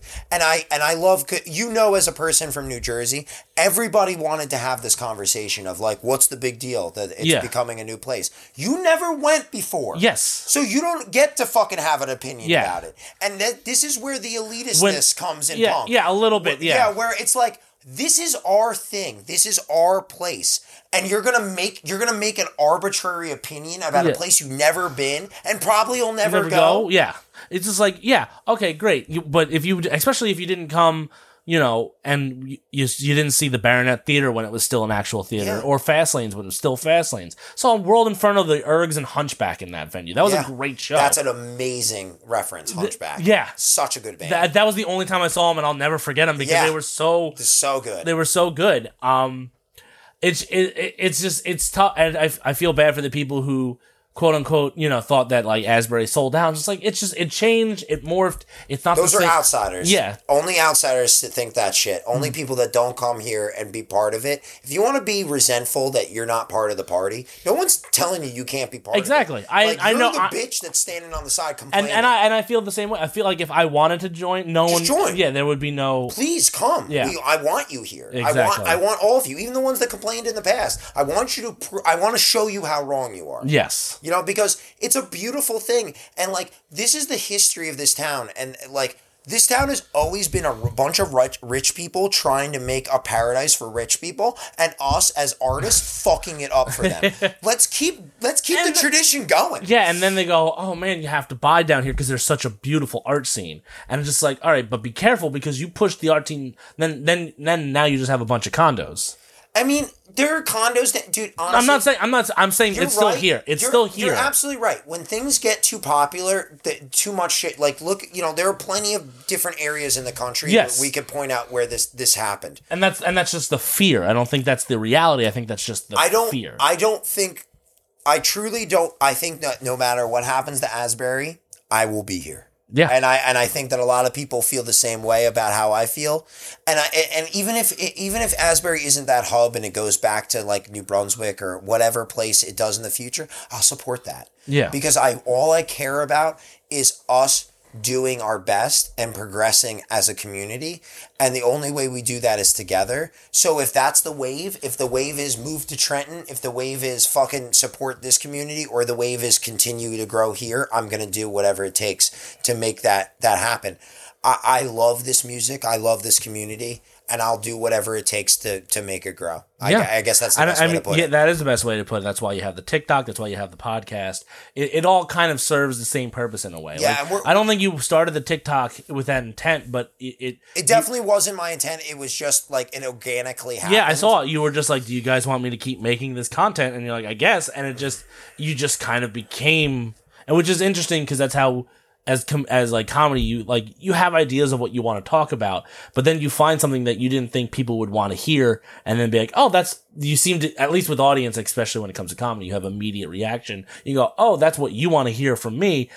Hopefully you enjoy it, But yeah, I think that's kind of the same way where you had that same instant reaction of people be like, oh, people are responding to this. Yeah, I mean, I never seen a response like that on anything I've ever done. And I think that's what's wonderful about TikTok is it's so organic and that you can just really, really build an organic audience overnight of something. Like, funny is funny is funny. Yes. Like, it doesn't really matter. Like, if somebody thinks something's funny and, like, me shouting about, like, how Dave Mustaine is the greatest heroin addict to ever live is fucking funny. Yes. It's funny. I know. Well, yeah. The whole idea of just, like, you're yelling about, like, he's a great heroin addict. Yes, the excitement over how good of it. Therein lies the comedic element right there. It's funny because I know it's funny, and I think that I'm also I'm welcoming you to have a joke that normally you wouldn't be able to be part of. And it is, and I'm an ex-addict, yeah, and I don't want you joking about that shit. Yeah, but you can come and have this joke with me.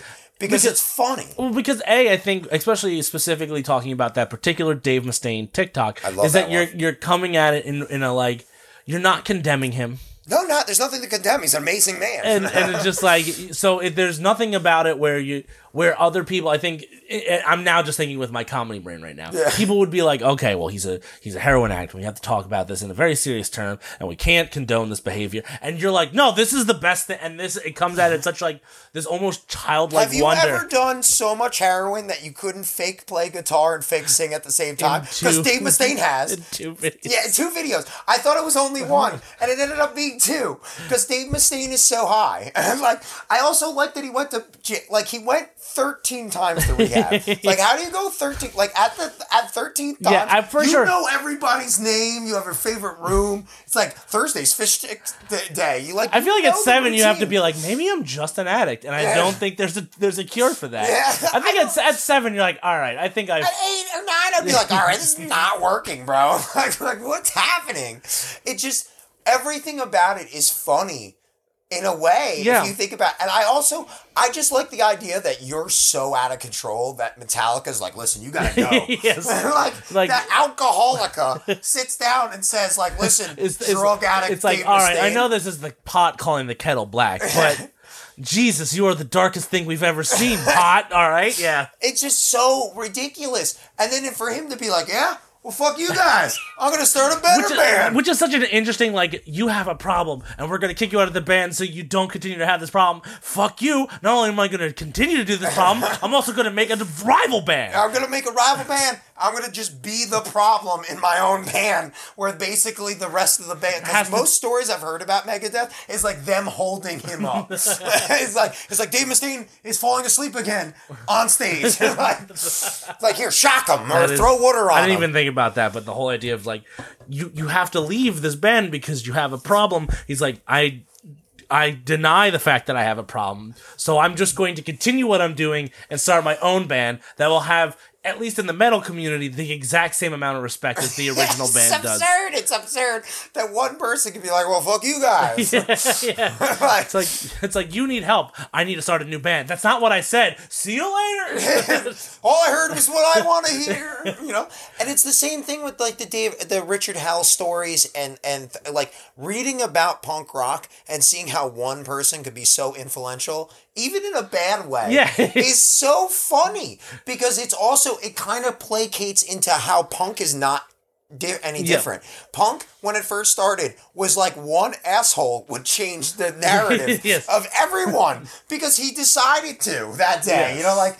And I like Richard Hell is a beautiful human being who's wrote beautiful music. He's also a bad guy in a lot of ways, and he's still alive. Yeah, that's like how is Richard Hell? Like, you know, he's cackling somewhere, right? You have like you have fucking the Batman entire original lineup of the Ramones gone. Yeah, like gone. But Richard Hell still gets to walk this earth. What is it? Marky Ramone is still alive. But Tommy. Oh, Tommy's dead. Yes, you're right. So yeah, dude. Yeah, all of them are gone. What is it? Half of like. The man was in every band, too. He's in Television. He was in New York Dolls. He was in the Heartbreakers. Like, he's in all these great bands. And the whole time, he's like, do you want to get high with me? Like, what the fuck? And do you think with that, and I'm going to go back to the TikTok for a second, and do you think that's just like, that whole kind of like energy is what brings people towards you, besides like the punk rock fact? Because I think... I guess so. Yeah, because I think that's... I'm in just debating for myself. Like, this is a very selfish question. I've been debating for myself, like, and it just seems like you're just being you, and it's just you're letting your passion come out. Do you have like any tips that you would like that some things that you've learned? I've been yelling about Richard Hell getting everyone high on heroin for years. But now you have an audience for it. Yeah, I've been yelling about Dave Mustaine being my favorite heroin addict for a year. I have a list, all right? Like, there's all the greats are on there. Christopher Walken. Wait. I'm Christopher sorry. Walken's like number 9. Hold on.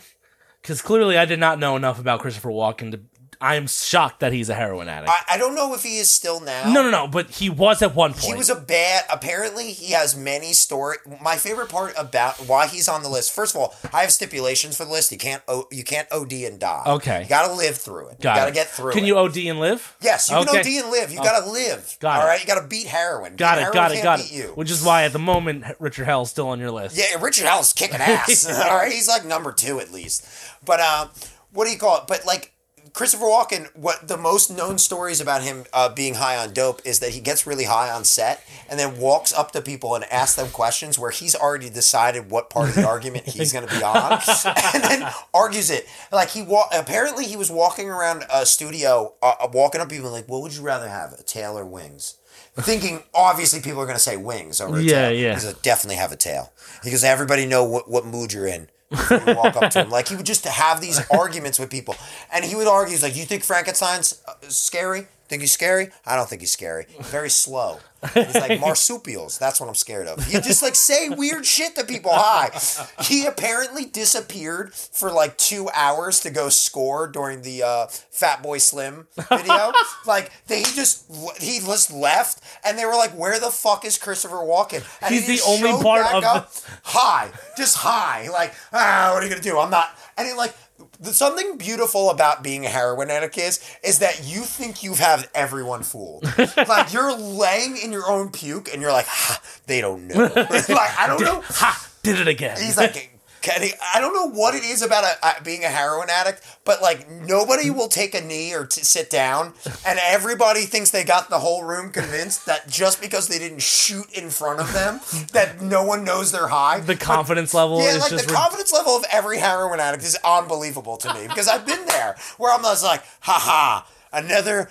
perfect crime pulled off, and everyone's just like, Matt, you're sleeping in your glass, and just the concept of Christopher Walken being high on set, like dancing around, being like, no, I'm not. That's so no, I'm not. You know, and that they had to shoot it the next day, like. It's all so funny to me. That is and then also that he's not even destructive to anyone. Yeah. He's just hilarious. He's a funny drunk. He's an agent of chaos, and that's it. Not in a bad way, and just like what did I just witness way? That's so funny. And it's just so, like, people like that. I enjoy a drug addict who can be entertaining at the same time. Like, good job. Kudos on you. And it's so funny. And it's things like that where you're talking about stories because, A, you have such a personal connection to it, and also your facts. Is there anything where, like, if someone's like, how about this? Me, I just want to start something and I don't even know, but, like, should I just find what I'm passionate about?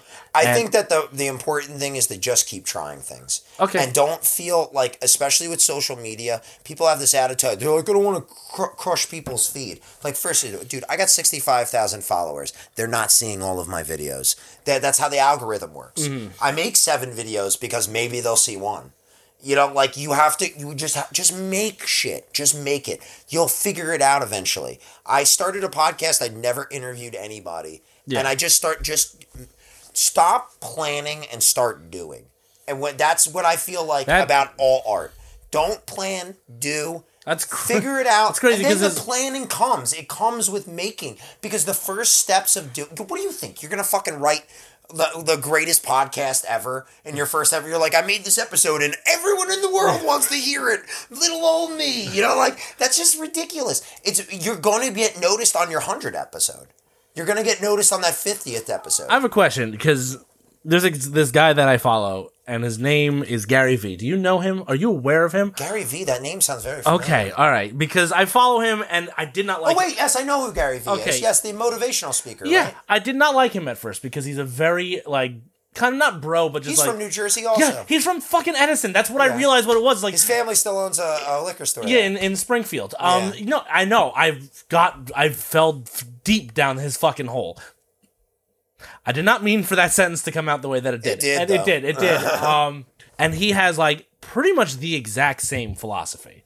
And I was like, did you... Like, it almost to the point where, like, you unintentionally plagiarized word for word exactly what he Did just... I? Yeah. That's great. And I was... I know who you're referring to, though. Yeah, because he's just like... That was the thing. I didn't like him because I thought he was a snake oil salesman. Then I realized he just gives everything away for free. And I was like, oh, he just wants you to be... Like, he's just like with any sort of... Like, he wants you to be part of his community because he wants to raise you up and do better. He wants to show you That's how... punk. He's... In a way, he's this very... I know who you're referring... I've seen some of his videos, and I see what you're saying. I've never heard him say what I said, but... Yeah. Like, I know that he's very motivational and wants you to, like, do you... Yeah, but no, he's just like... He literally is like, execute. Don't worry about planning. Just do it and figure it out. And if it doesn't work, try something else. And that's what you pretty much just said. Because what do you... Like, I just don't understand this concept of, like, you're not going to write the perfect rap song your first time out. You might write it the 12th time, but like, or even the second. I don't know. Maybe you're that talented, but I guarantee it won't be the first. All right, like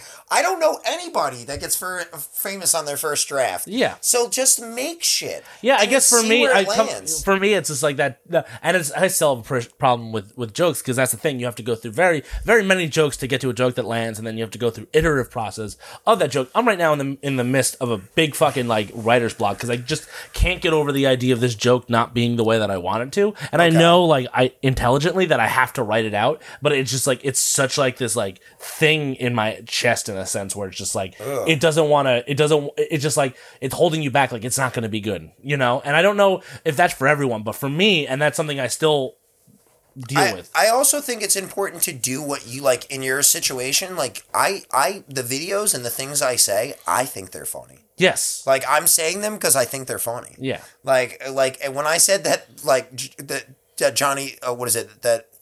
Richard Hell is the Johnny Appleseed of fucking heroin, where he's just planting poppy seeds in people's veins. That shit's funny. Yeah. Like, I think it's funny. So if you don't, I don't really care. Like, I kind of don't care because I think it's funny. Yeah. And, like, I'm entertaining myself. So, like, that's fun. I mean, I'm not, in the same sense, I'm not a comedian. I didn't go out intending to get somewhere with this. I went out and intended to entertain myself and hopefully maybe get one person to punk out of it. Yeah. And in the process, I've built an audience and I'm very grateful for that. And dude, people getting my drawings tattooed on their bodies. Like, how crazy is that? It's life-changing. It's unbelievably life-changing. And I'm humbled and touched by every single person that even just likes a video, let alone that shit. Yeah.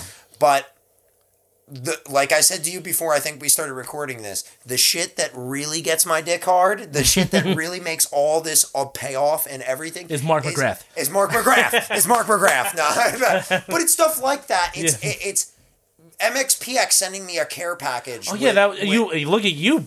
I mean, it is crazy. Sorry, just something that popped in my head. It with the MXPX, like that's crazy that you help them get like exactly. I help MXPX, bro. And it's crazy because it's just like it's something quick like that. Like I personally wrote like a comment on a TikTok from like someone reposting one of my favorite comedians' bits from Conan, and I just wrote, "Oh, finally, I'm on Goldman TikTok," and it's crazy to me. I'm like, I have 1,000 likes on this fucking thing. Yes, like it's so I feel like it's like one of those things. It is that crazy. It's that feeling. It's that feeling of like I can't believe that 1,000 people stopped in their day to like this comment. Yes, and it's the same thing as I feel when 50,000 people like a video or when a kid writes to me and says like, I'm in punk rock because of your videos, or I know more about punk rock because of your videos, or I want to get into it because of your videos, or give me a band.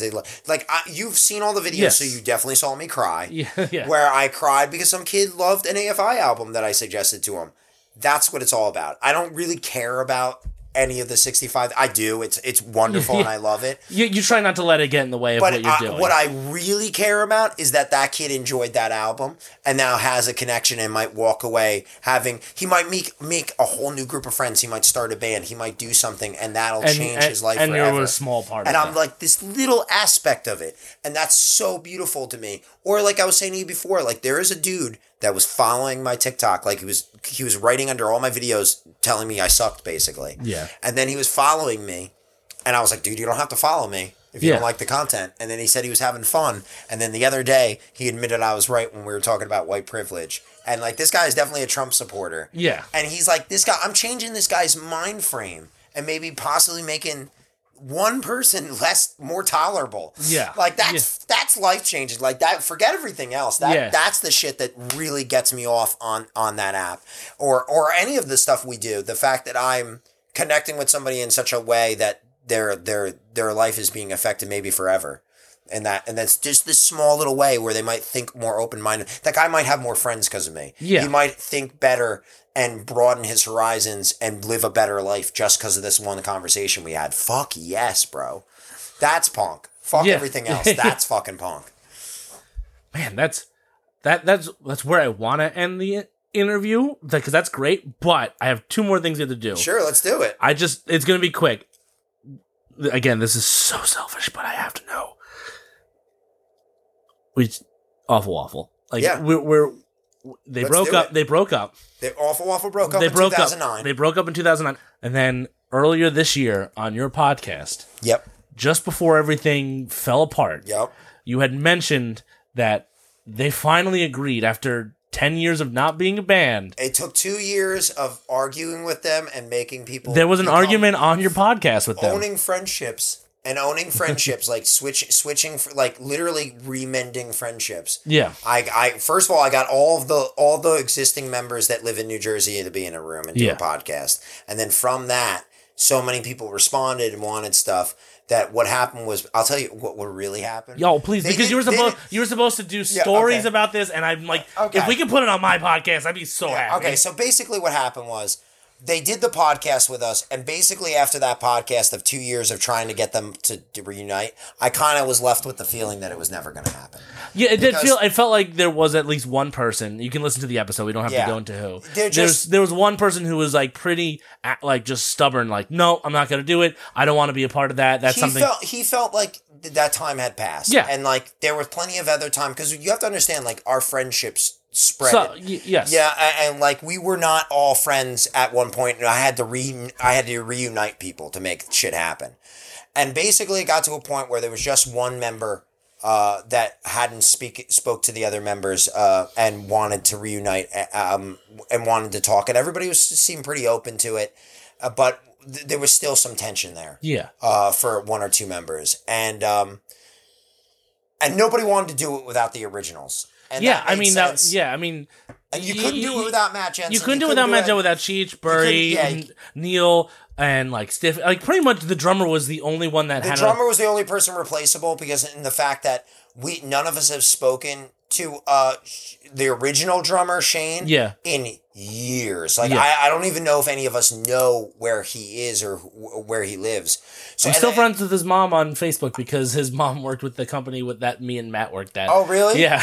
I know that. Like, I would love to talk to him. Yeah. Just out of curiosity, but yeah. No. But what is it? And the Chris, I don't know if Chris was asked. So I don't know what the whole stipulation was with him, but we were going to have Joe from Choke Artist, who is the drummer of Best of the Worst, fill in. So anyway, that was the organized idea. They didn't really sound like they were going to do it. I kind of left it at that. Then there was, jokingly, around New Year's Eve, Burry tried to get one of Cheech to agree to it, and a few of the other members, and Garrett, jokingly, Cheech, said, if you can get this lineup, I'll do the show. Oh, saying like, there was a specific lineup that he was like, you'll never get this lineup, and it was like one Russian band. What is it? A Russian band. I can't remember the name of the band. I want to say Oknox or something. I can't remember. Yeah. Kyle, what was the name of that band? Dissidente, Omnigon. Omnigon. It was Omnigon that he wanted to play, and Kill Lincoln, Omnigon, and I think there was one other band that he had as a stipulation. Yeah. I think you were part of this, and Upfucks was part of the stipulation too. Okay. And Kyle, I told Kyle this, and Kyle reached out to the bands, and we put it together, like secretly put the whole show together. Yes. So God, this is so exciting. So Sorry. after putting this all together, one of the members who lives in Russia messages Garrett and goes, "Oh my God, I'm so excited that we're gonna reunite, and you guys are letting us play. Like, thank you so much." He's like, "What the fuck?" So he calls me and goes, "What did you do?" And I'm like, I didn't do anything. You said these are the stipulations, and we made the stipulations happen. And he's like, you know what you've done? You've backed me into a corner is what you've done. And I was like, I haven't backed you into a corner. Nobody's saying you're a dick if you don't do it, but you're kind of a dick. Yeah. You know, like, you put the boundaries, that we met the boundaries. He was honestly so moved that we made such an effort to put all this stuff together that he was like, yeah, let's figure this out. And then everybody kind of came in together and said, let's do this. And then we got a band from Japan, Free Kick, and it grew from there, and it became 2 nights. And there was going to be a night of local bands and a night that was going to be basically... So it was going to be a 2-night affair. It was going to be a 2-night affair at the brewery? At the brewery. First night was Saturday night. That was going to be all a Bad Times showcase of different Bad Times bands with Kill Lincoln. That's one of the bands I really want to book. Is one of my favorite... they're probably the best ska band right now.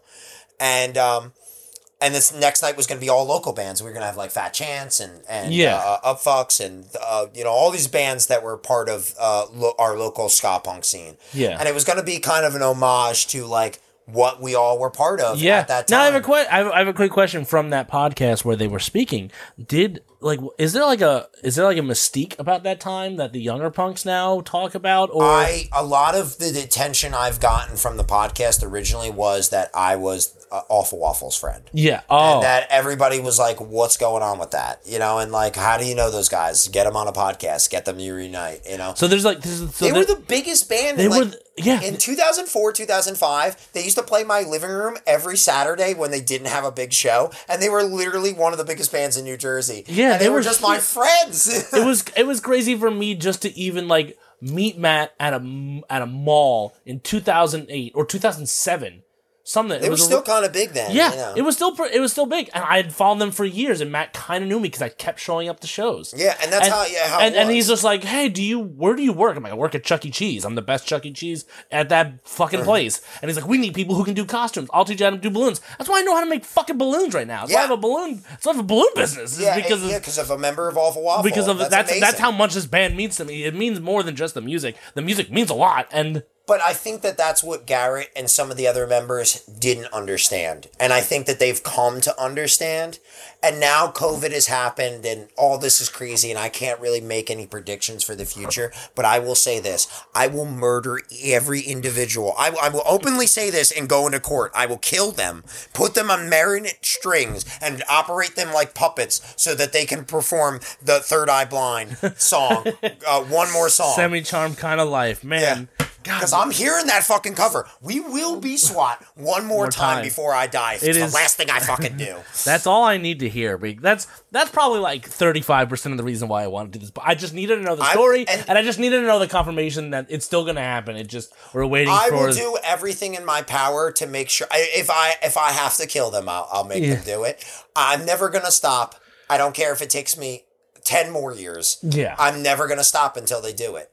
And Good. So that's what I can promise you. I can promise you that I will never stop. And Garrett knows that, and so does Jensen, and so does Stiffy, and all the other members. Jensen, this is for him and him alone. You don't have to listen to this part, but Cabin Boy Kyle demands that Pirate Matt comes back to fucking New Jersey and play this. That is something that he always do pirate parties, and he's like, I want to have Kyle there so I can call him Cabin Boy Kyle. We did it once. So funny. So that it's just his clown name was something like grilled cheese or something. Something grilled cheese. I loved his clown name. I remember when he told me, I was like, that's a great clown name. All right, that's exactly where I want to end it with okay. So this is the only thing we need to do is like we just need to know where we can find you. Well, you can find me at Grabmaster Hash on TikTok, Grabmaster Hash on Instagram. I also have a podcast called Only Posers Don't Listen to Podcasts. We have an Instagram, a Facebook, and a Twitter.